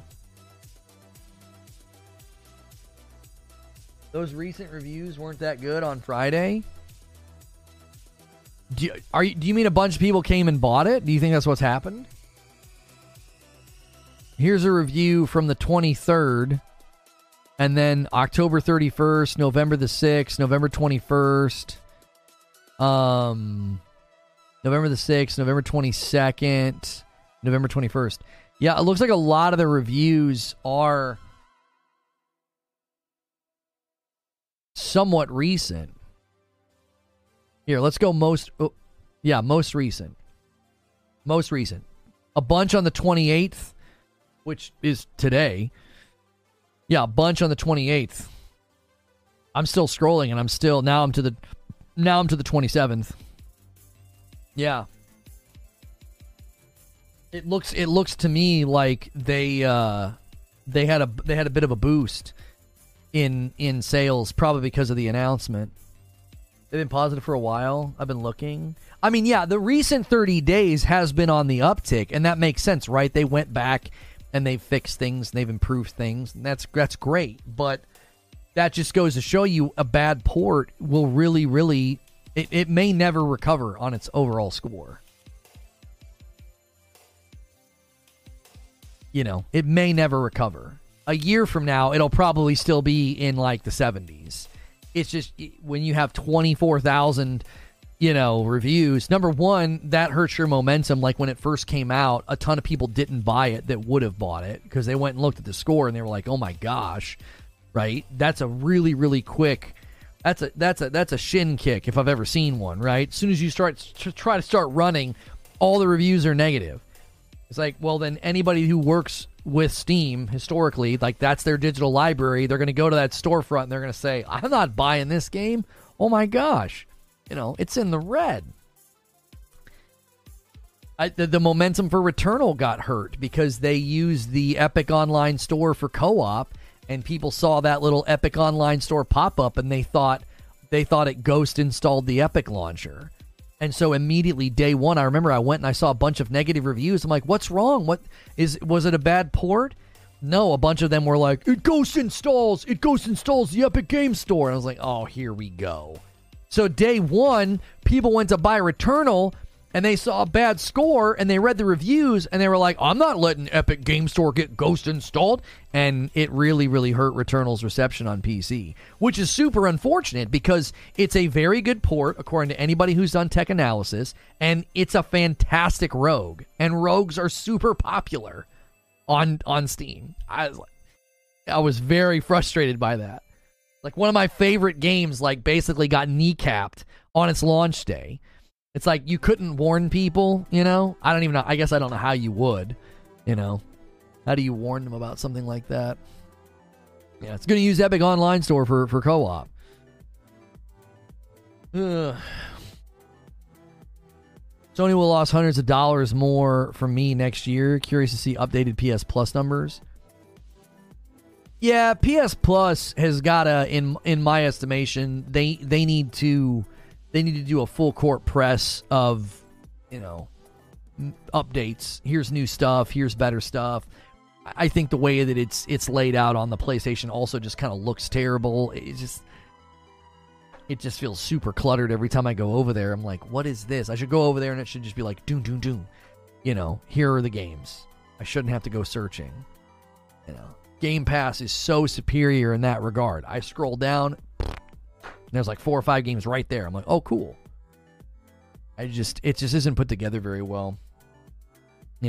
Sub-services in general are plateauing. You're not helping yourself when you make it look cluttered and messy, and you take away the annual discount that people were, they don't take it away. It just isn't as big.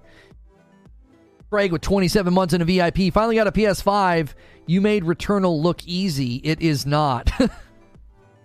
Yeah, I'm doing a fresh run myself right now, and I got to Biome 4 with ease. I didn't die once, and they let you keep the astronaut even when you roll over to Biome 4. They reset my gear, but I still had the astronaut. I think I did because I died last night, and I stood back up, and I was like, huh? Unless I bought one and didn't realize it. Anyways. Yeah, Biome 4 kicked my butt, and then I played it again, and I beat it. And then Biome 5 just swung on me. It absolutely swung on me. Like, I was not ready. I went into a room, got a little cooked. I was like, okay. Tried to be careful. And then all of a sudden, I was like, my health was gone. I got melted by something. It was something far away in the room. And it just shot a bunch of stuff. And then all of a sudden, there was somebody next to me. I was done, dude. Biome 5 just absolutely swung on me. Returnal's easy once it clicks. Yeah, even when you have a good build and you feel like the game has clicked, that shift from 4 to 5 felt like a pretty big swing. It was fast.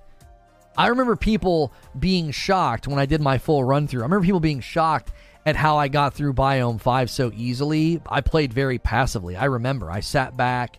I had a portal, a gun with the portal beam, and I was able to kind of sit back. And I played a little bit more aggressive. Yeah, the underwater level. That's Biome 5. I played a little bit more aggressive. I was kind of pushing in. I was kind of pushing into the rooms instead of sitting back. And I just got absolutely cooked. I went in this one room. And as soon as I stepped over to the right, I realized I had overextended. And it was like, instead of retreating, I held my ground. And that was it. I died. It was, 5 is the hardest biome. It feels that way. I remember Biome 6 not being as challenging. Biome 5 is... You gotta watch. You gotta watch out. You will...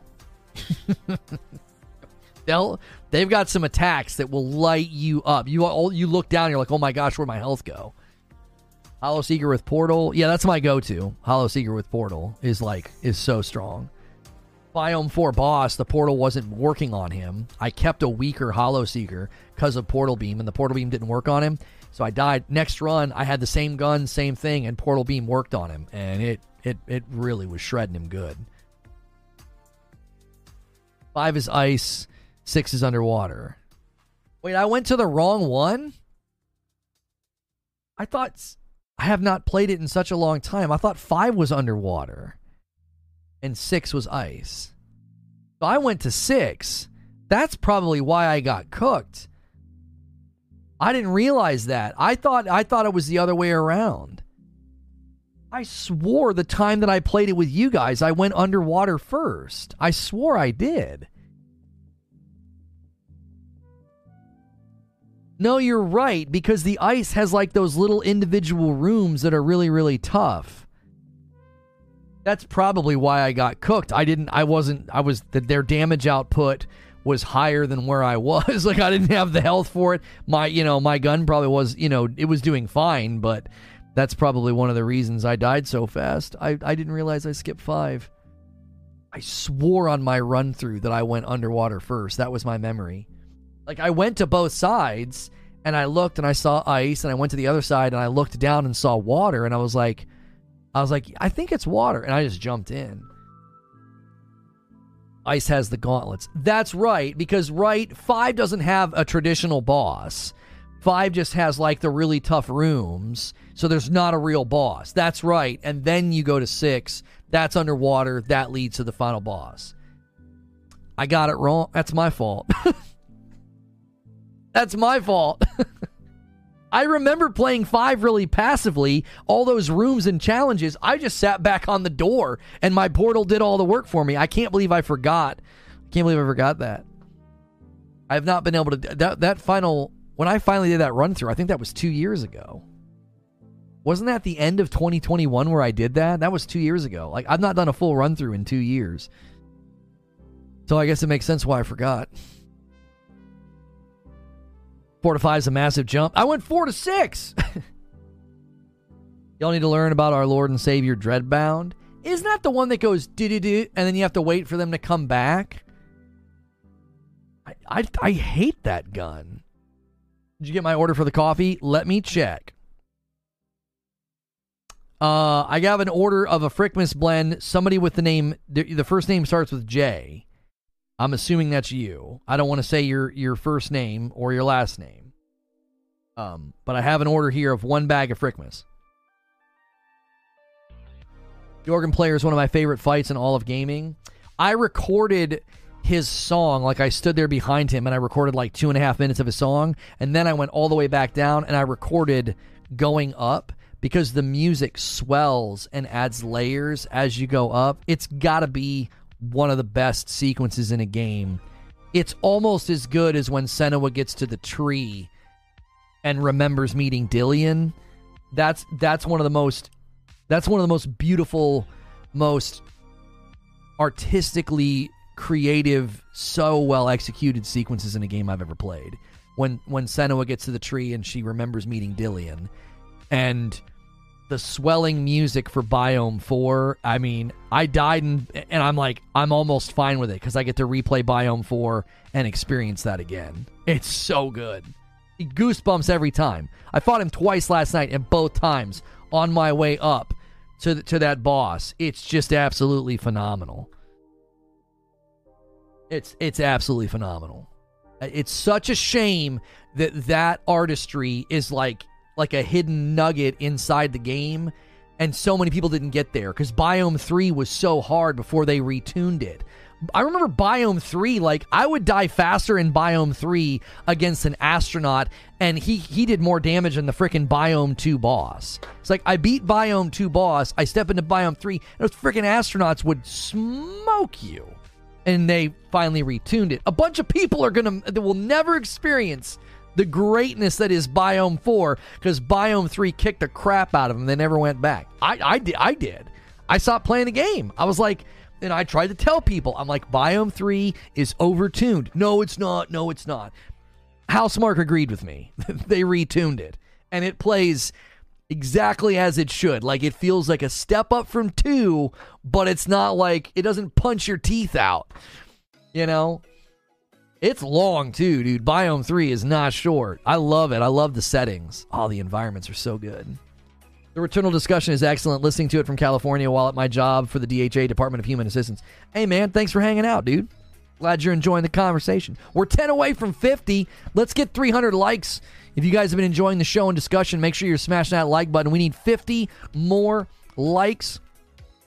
You never beat the real 3? Oh, shut up. Just shut up. How in the world do you guys get past Biome 2? I only recently started playing, but it seems like I never get past it.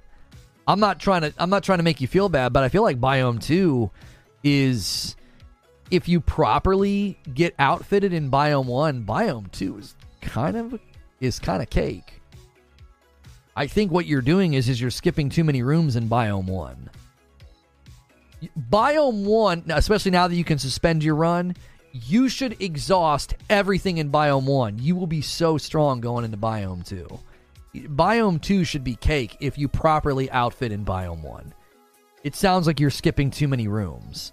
Because I had such a killer build, and the reason was I did everything in Biome 1. Every blue room, every optional fight, I did it all. And I was armed to the teeth when I got to Biome 2. I just smoked it. Yeah, Biome 2 is the desert, yeah. And you fight the guy that flies around at the end. He's the boss. He's really, really easy. I think he's easier than, in some respects, I feel like he's a little bit easier than Biome 1. He's just so easily, like, you just pivot. He just flies out, you pivot, shoot. He flies out, you pivot, shoot. Like, you always put yourself, like, on the angle of what he's shooting at. He feels pretty manageable. That's why Biome 3 always felt like, what happened? Because Biome 2 boss felt super manageable, and then I'd get into Biome 3, I'd face an astronaut and be like, what the heck? Like, I would die so fast. You're stuck on Biome 4, been him in. Biome 4 is it's like a marsh. It's basically Biome 1 overgrown. So some of the rooms are familiar, but it's all overgrown. You think Biome 2's boss is the hardest? Really? Biome 2 boss is where the journos got stuck? Huh. I don't know why it just doesn't seem as hard to me.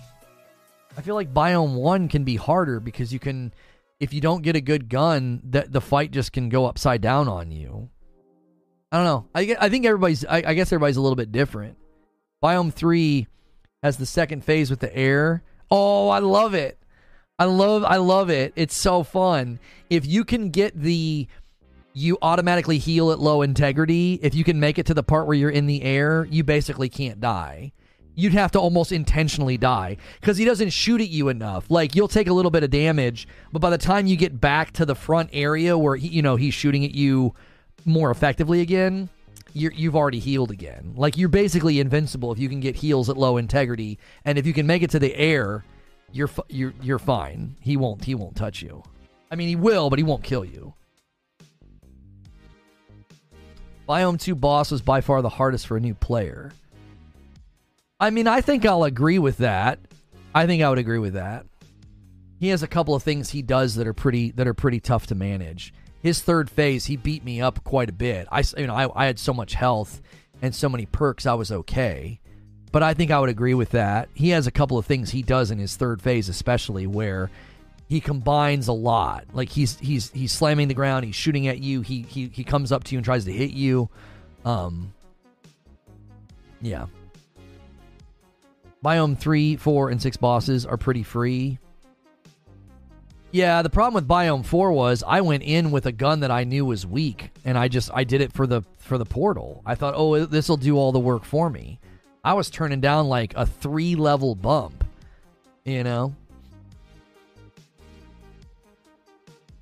NCSoft, a global premier developer and publisher, today announced that it has signed a strategic global business partnership with Sony Interactive Entertainment.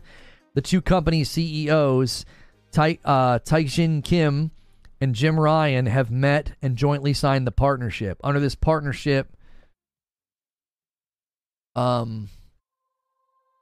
NCSoft and SIE will collaborate in various global business fields, including mobile. The two companies are evaluating a range of potential opportunities with an aim to foster strategic synergy, leveraging NCSoft's technological prowess and SIE's global leadership in the entertainment field. This partnership with SIE is the beginning of our efforts to build various synergies together, utilizing both companies' core competencies, technological capabilities, and expertise. We will deliver a new and enjoyable experience to our audience across and beyond genres and regions. This is Jim Ryan speaking. He says, partnering with NCSoft advances our strategy to expand beyond console and broaden PlayStation's reach to a wider audience. Like SIE, NCSoft shares a similar vision in creating high-quality, impactful entertainment experiences for players everywhere. And together, we're excited to collaborate to push the boundaries of gaming further. Yeah, Ryan was fired, though. He was walked out the door. Yeah. He just signed a partnership that's going to get PlayStation, it's going to get SIE into mobile.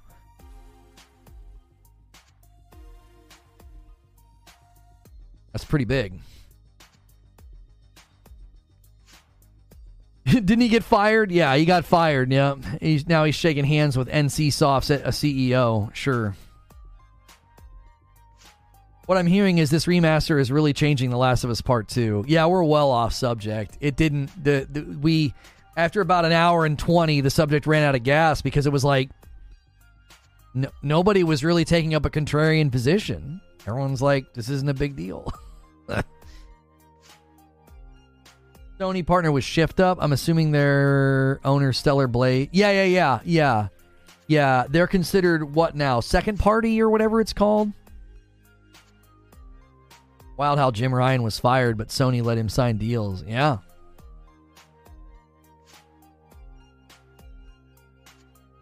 Can we reflect on some of NCSoft's projects recently? Yeah, I mean, a lot of people were poo-pooing NCSoft last couple times we've tried to cover their upcoming games, and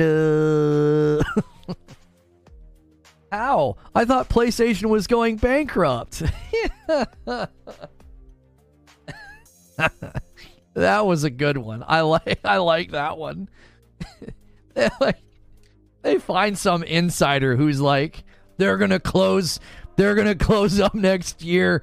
I was like, oh, really? Wow. Well, we're talking about a massive lawsuit then. I guess they've been lying to the investors. They've been lying to the shareholders on all their earnings calls.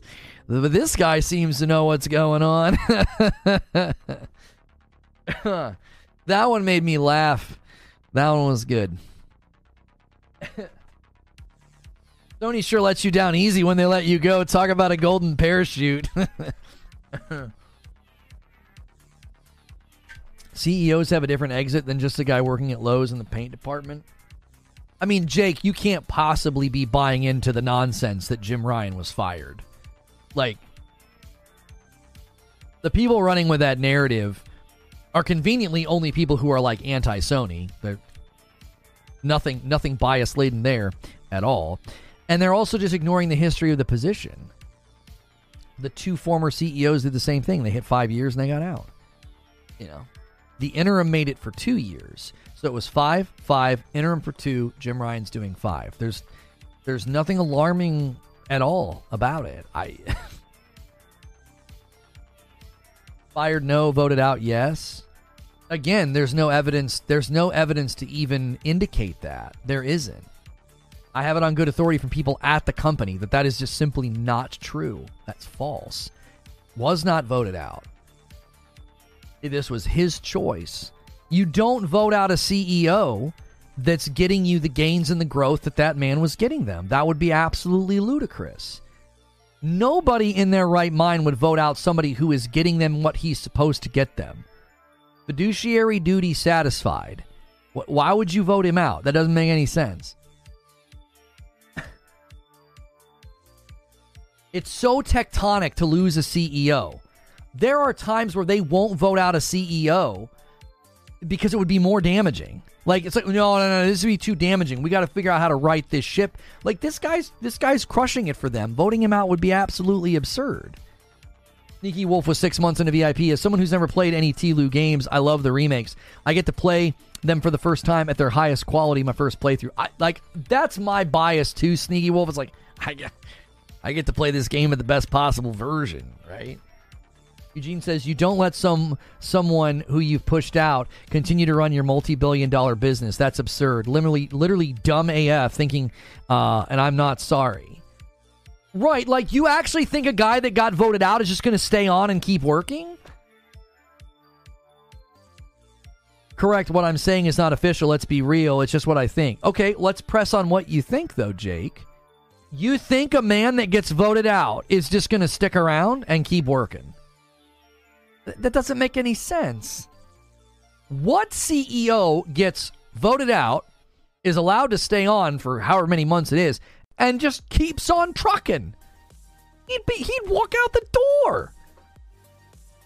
He'd be like, what do you mean? I'm not going to stay. If you voted me out, I'm out. Bye. This was his choice. I don't think I've ever seen that before. We only dream up these instances because of tribal lines. It's like, well, I think this. Why? Well, because you don't like Sony. You're an Xbox guy. That's nothing wrong with being an Xbox guy, but like your bias is driving a narrative that is simply ludicrous. There is literally no instance where somebody like, we voted you out, but you can stay on for 6 months. We want you to stick around and really help us transition. Oh, and broker another deal for us with NCSoft, but we voted you out.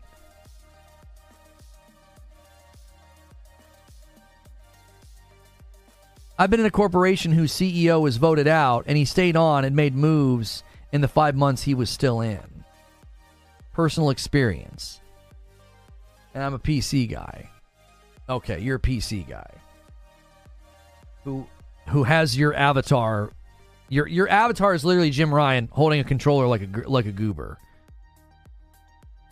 Okay. A lot of you PC guys seemingly just really don't like Sony. I've always found that to be interesting. I'm PC, dude. I'm PC Master Race. And they really don't like Sony for some reason.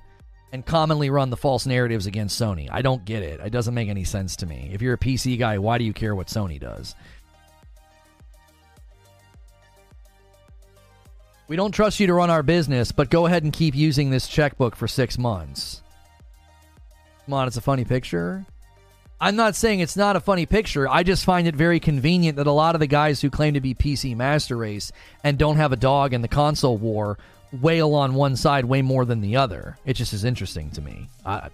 Just an observation, that's all. A lot of the PC Master Race guys, for some reason, I don't know what the reason is, they really don't like Sony, and I don't get why. I want them to put games on PC day and date. I mean, I guess that's a somewhat valid complaint. Maybe not valid. I understand that complaint. You're like, I spent all this money on my PC, put your games over here so I can play them. I don't want to buy what you probably view as an inferior piece of technology. I can understand that. I don't understand why anybody would run with this narrative that they voted out a guy. I guess that'd be my question, Jake. Why do you think they voted him out? What's the impetus? What's the causality? What did he do? There's a handful of reasons people throw out, and they're all equal in stupidity. It's he failed to block the merger. I'm not even going to dignify that. That's like arguing with the flat earther. The second reason that he got voted out was because he was pushing too hard for live service. Well, they just recently pushed in an earnings call that they are continuing that strategy. They're not wavering from that. So that can't possibly be the reason. What reason would they vote him out? It can't be based on earnings. He's done exactly what you want to see from a CEO. Year over year, every year the man's been at the helm. They've seen an increase. So what would the reason be to vote him out? Like what in your mind is this impetus, this causality to be like, yeah, Jim Ryan's got to go. Let's vote him out of here. I don't get it. I don't get the position at all. It seems so intellectually bankrupt. It doesn't seem like a reasoned position. It's just like, I don't like Sony. I think Jim Ryan's stupid, and he was probably fired. And it's like, what? The logic seems more based in a dislike for Sony or Jim Ryan than what a business would actually do. PC day and date would force games to release later. All you're doing is delaying when the game comes out. Yeah, you wouldn't actually get the games any quicker. That's a well-made point from AOZ.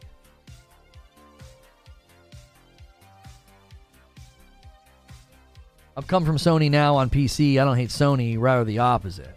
It has to be games as a service. They will say they're still focusing on them, but come on, you see it isn't working? There's no sun on the horizon. What evidence do you have that it's not working?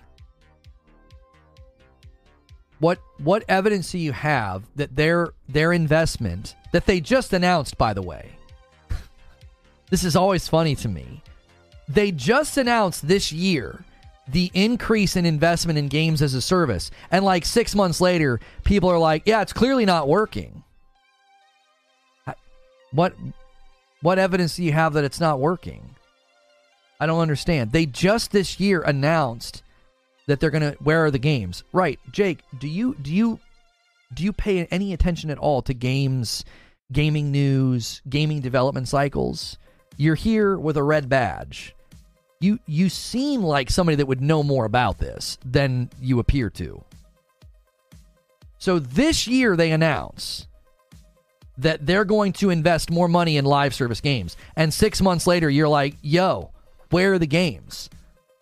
What do you mean, where are the games? They just announced that this is an effort going forward.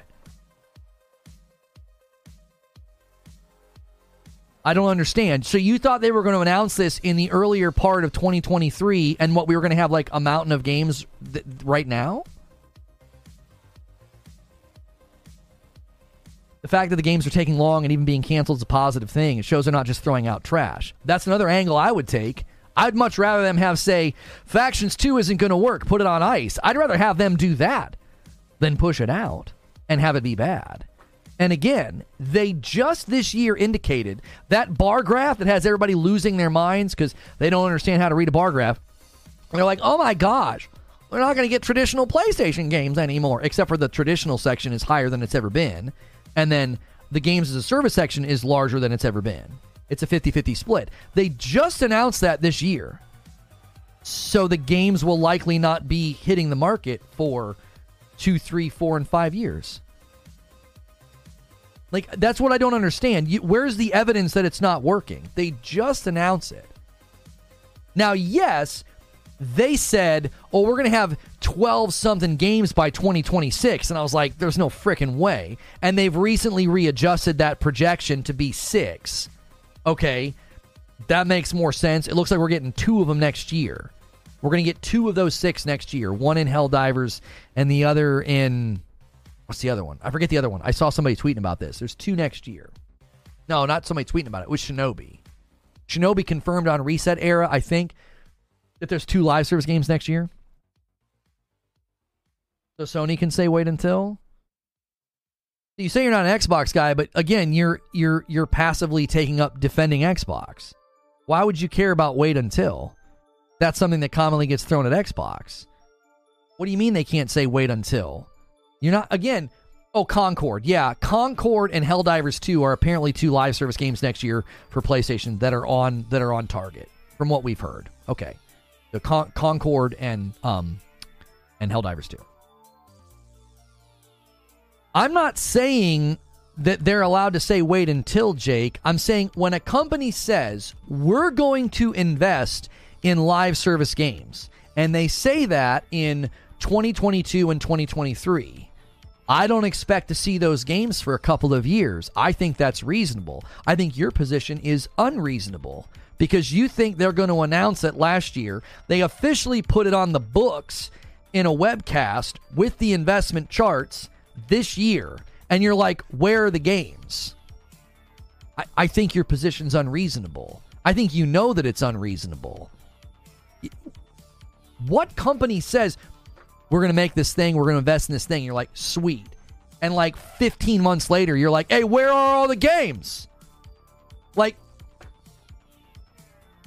if Xbox walked out and said, we're going to start heavily focusing on our existing IPs going forward, we're going to revisit a lot of our existing IPs, I wouldn't ask about them 15 months later. I'd be like, well, that's going to take a while. That sounds like a new thing that they're doing. They're reallocating funds. They're shifting money around in the budget. That's going to take a while. That's been spammed in here for Xbox. Why can't we use it for Sony? So they're investing. Okay, so we wait until 2025 or 2026. It's like you're not listening. I feel like you're not listening to me. So genuinely, you this is your position. I want you to state this. I loved pushing back on people on Twitter and making them defend Modern Warfare 3. I like watching people defend bad positions. I think it's good because maybe you'll start to feel the weaknesses in the position. So you genuinely believe that webcast this year with the chart that showed 50% games as a service, 50% traditional, you genuinely thought you would see a bunch of those games this year. That's your position. And the fact that you haven't seen those games is proof that it's not working. I want you to say that because it sounds absurd. That's your basis for Jim Ryan getting fired, by the way.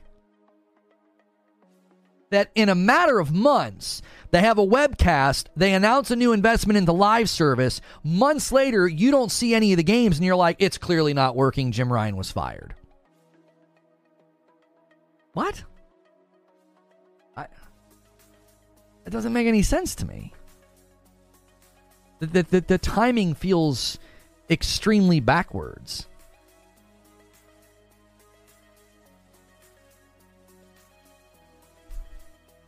Colin M. touched on this a while back. He said Xbox needs to invest in its IPs, but they'd rather buy them than invest into them.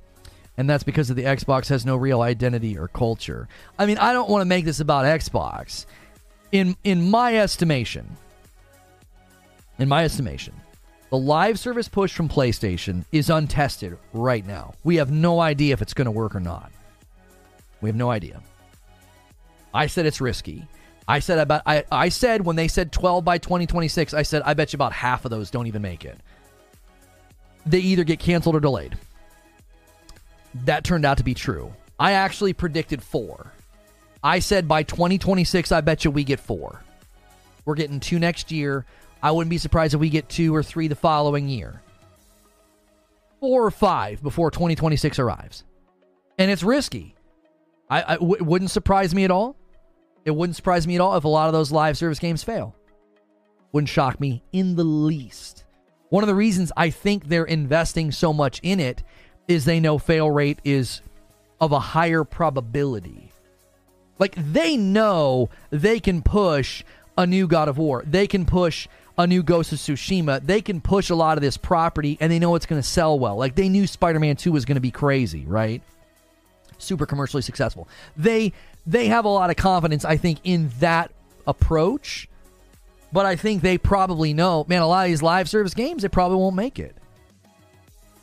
I'm not sitting here saying I'm pro live service. I think live service is the natural evolution of how we play games and how big the studios are, how big the games are. I think live service is a natural stage of evolution of game development. So, I'm not pro or against live service. I'm pro good practices and against bad practices. So, if they can launch a really good and well-structured live service game in Helldivers 2, for example, that's great. I'm all for that. That's not me being pro live service. That's just me saying, listen, I think live service is the natural culmination of a bunch of realities in the gaming market. So what we should do is support good practices and be against bad practices. Just like with microtransactions in games, I don't think it is completely avoidable. I do think there are games that avoid it, but I think a lot of games can't avoid it. They've got to find ways to subsidize and monetize their projects. In light of all of that, I find it completely ludicrous to think that, number one, the game as a service... I didn't turn the timer on today. I think it's ludicrous to think that the game as a service push from Sony, number one, to think that it's failed in such a small amount of time. It's been so short. A lot of the projects haven't even hit the public yet. So how do you know that it's failed? You know, how? Secondly, number one, I think that's the most faulty premise of all, is that, the live service push has failed. That premise is so faulty and defunct, it hasn't even been put into practice yet. All we know is that Bungie just now started their job. If you go look at the webcast about this, there was a period of onboarding where they weren't doing anything. They were being brought on, establishing the standards and the processes, and now they're going to start overlooking the projects. That's just started now, since the acquisition.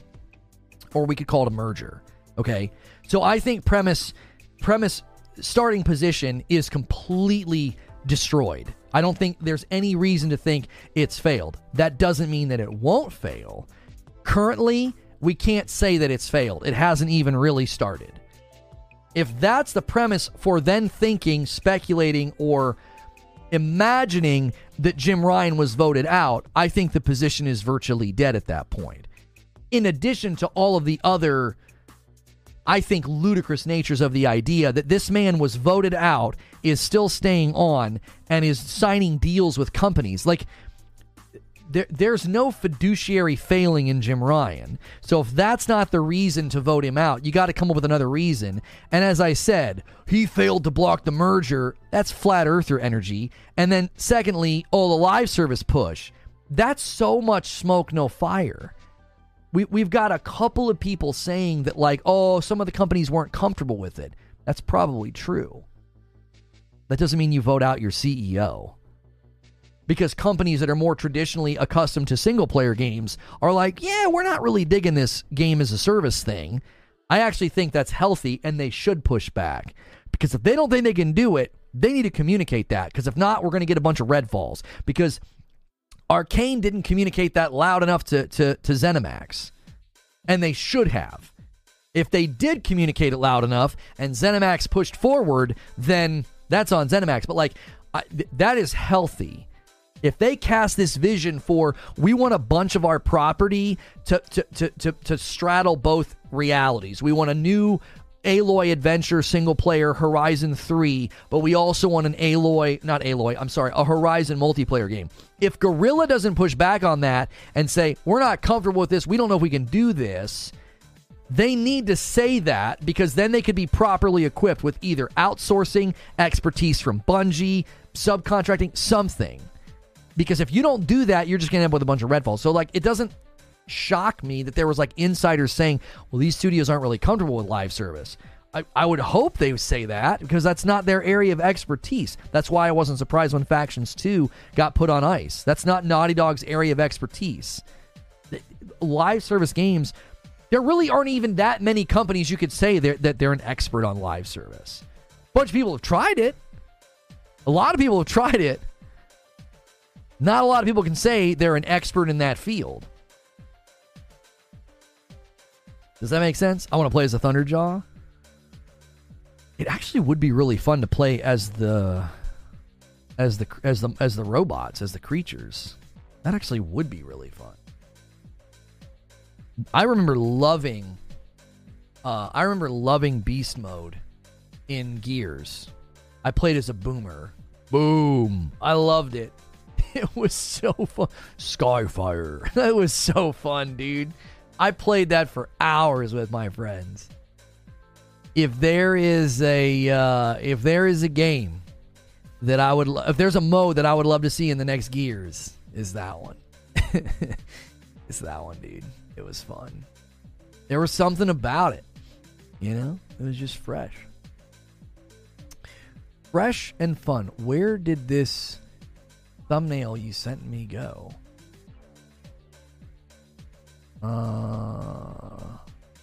What did you?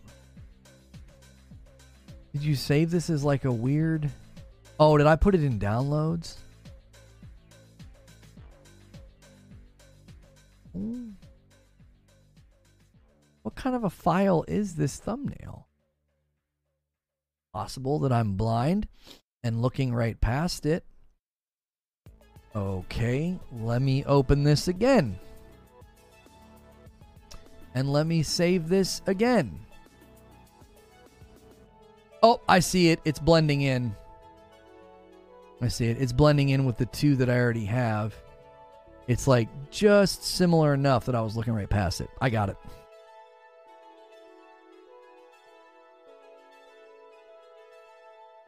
Okay.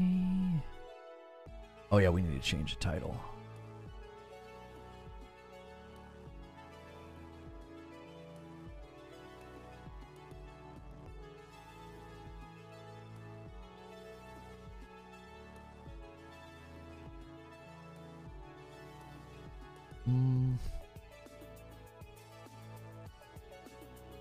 Okay.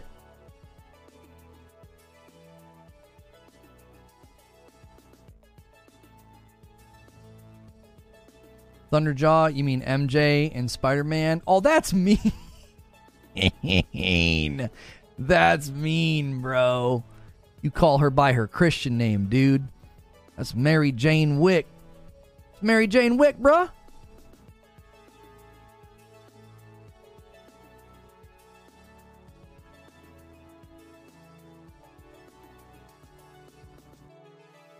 Just remember, Josh Allen's a Viking fan, not a Bills fan.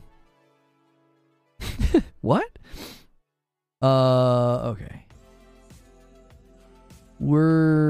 I got a premiere for you guys. We'll go live with this shortly.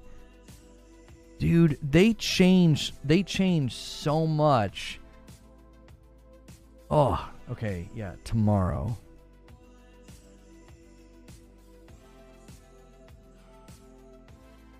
They changed so much with YouTube on the back end. Like, it all looks like really nice and pretty now. But my dark mode thing in Chrome is causing me so many problems now. Like, I can't see anything. I keep having to disable it.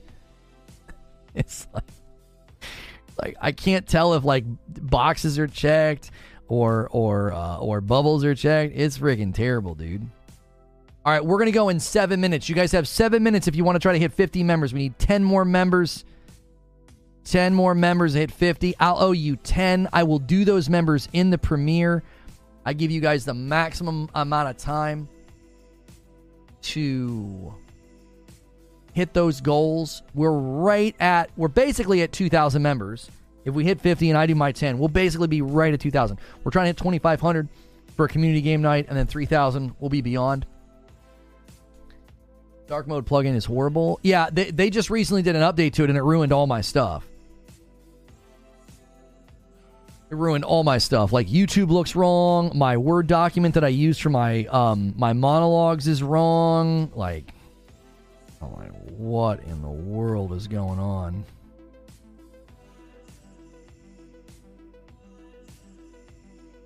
Yeah, YouTube has dark mode native. I just need it to be turned on for a couple of sites, and it doesn't really work that way. So, all right.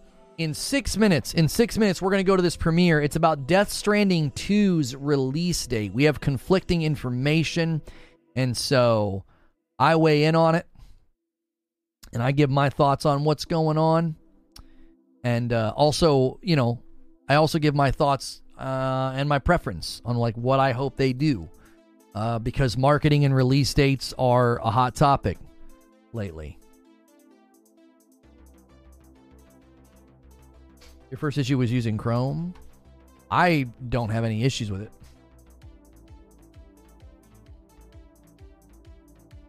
Are you giving us a Portal on the Go review?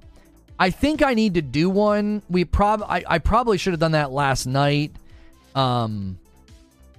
But we landed on this. I probably should have done one today because it's, you know, we like to do the live stream and the upload somewhat in the same hemisphere. So like today was a bit of a PlayStation day, you know, Last of Us and Death Stranding, similar hemispheres. We need 26 more likes for 300. Let's try to hit that before we leave. We got 5 minutes if you guys want to scramble. Do a bunch of single members. Let's get these final 10 and then I'll owe you 10. Now is a great time to do it. It typically goes to the more loyal folks that have stayed with the show throughout. A lot of the times right here at the end when we start talking about the premiere, people start leaving, and that's why it's a great time to start gifting. Will Hilly be drunk on Friday? I don't know about that. I'm sure we'll be drinking. We'll be drinking and having some laughs. We're not trying to get sloshed. Like, we try to have some, you know, we try to have some drinks and some chuckles. Today was good. We got the juices flowing after a week off. Yeah, for sure. I'm always a little bit torn, Capono. He's like, you know, I wonder if Lono enjoyed the break from YouTube, was ready to get back to it. I'm always a little bit torn because I enjoy the work and I enjoy the conversations. I don't like how everything gets drug into, you know, bad faith tribalism. I feel like we avoided that today. Jake says, I feel like I got yelled. My dad yelled at me today. I don't like this. Oh, come on. Even our back and forth, I feel like, was very tame. I was just trying to understand your position. I'm like, I don't know why in the frick people think this. Like, I just don't get it. You know, I don't get why people think he was fired. I don't see it. I don't see the angle. You know what I mean?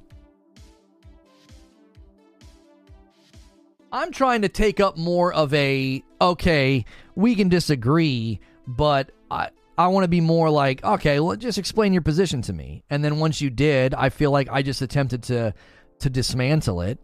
And I'm attempting to disagree without being disagreeable, which is really difficult because a lot of the times people come in and, you know, they're arguing from bad faith, or they're taking a swipe, or they're on a brand new account trying to bait me so they can get a clip. Like, it's really hard not to react to that instead of just have a discussion. In general, it's difficult when the terms are set before I start talking sometimes. I feel like sometimes people set the table and it's already a mess, and I'm trying to, like, you know, be charitable and be kind to somebody who isn't being charitable and isn't being kind. And so it ends up backfiring. Now, the reason it was easy with Jake is Jake's been around a long time, and I knew Jake wasn't, like, trying to, like, be a jerk or anything. He just saw things differently. You know? All right, guys, 2 minutes, and we're going to go to this premiere. I'm going to spam a link in chat. Listen, let's at least hit 300 likes. We only need 20 more. I guarantee you there's 400 people here. I guarantee you there's 20 folks who haven't hit like. If y'all have been lurking and enjoying the show, take a second and do that. Minimize the chat. Smash that like button. In 60 seconds, I'm going to spam a link in chat. You can use that link to go to the premiere, or you can try to ride the redirect. If redirect doesn't work and it takes you to the wrong video, it will be the featured video on this channel, okay? And then we will go to a members-only debrief. So if you guys want to try to slam home these 10 members in the premiere, I'll honor it. I'll gift the members that I owe you, and then we'll have more people to take to the debrief. And then we end the day with the writer's room. All right? All right, click the link in chat, and I'll see you guys over there.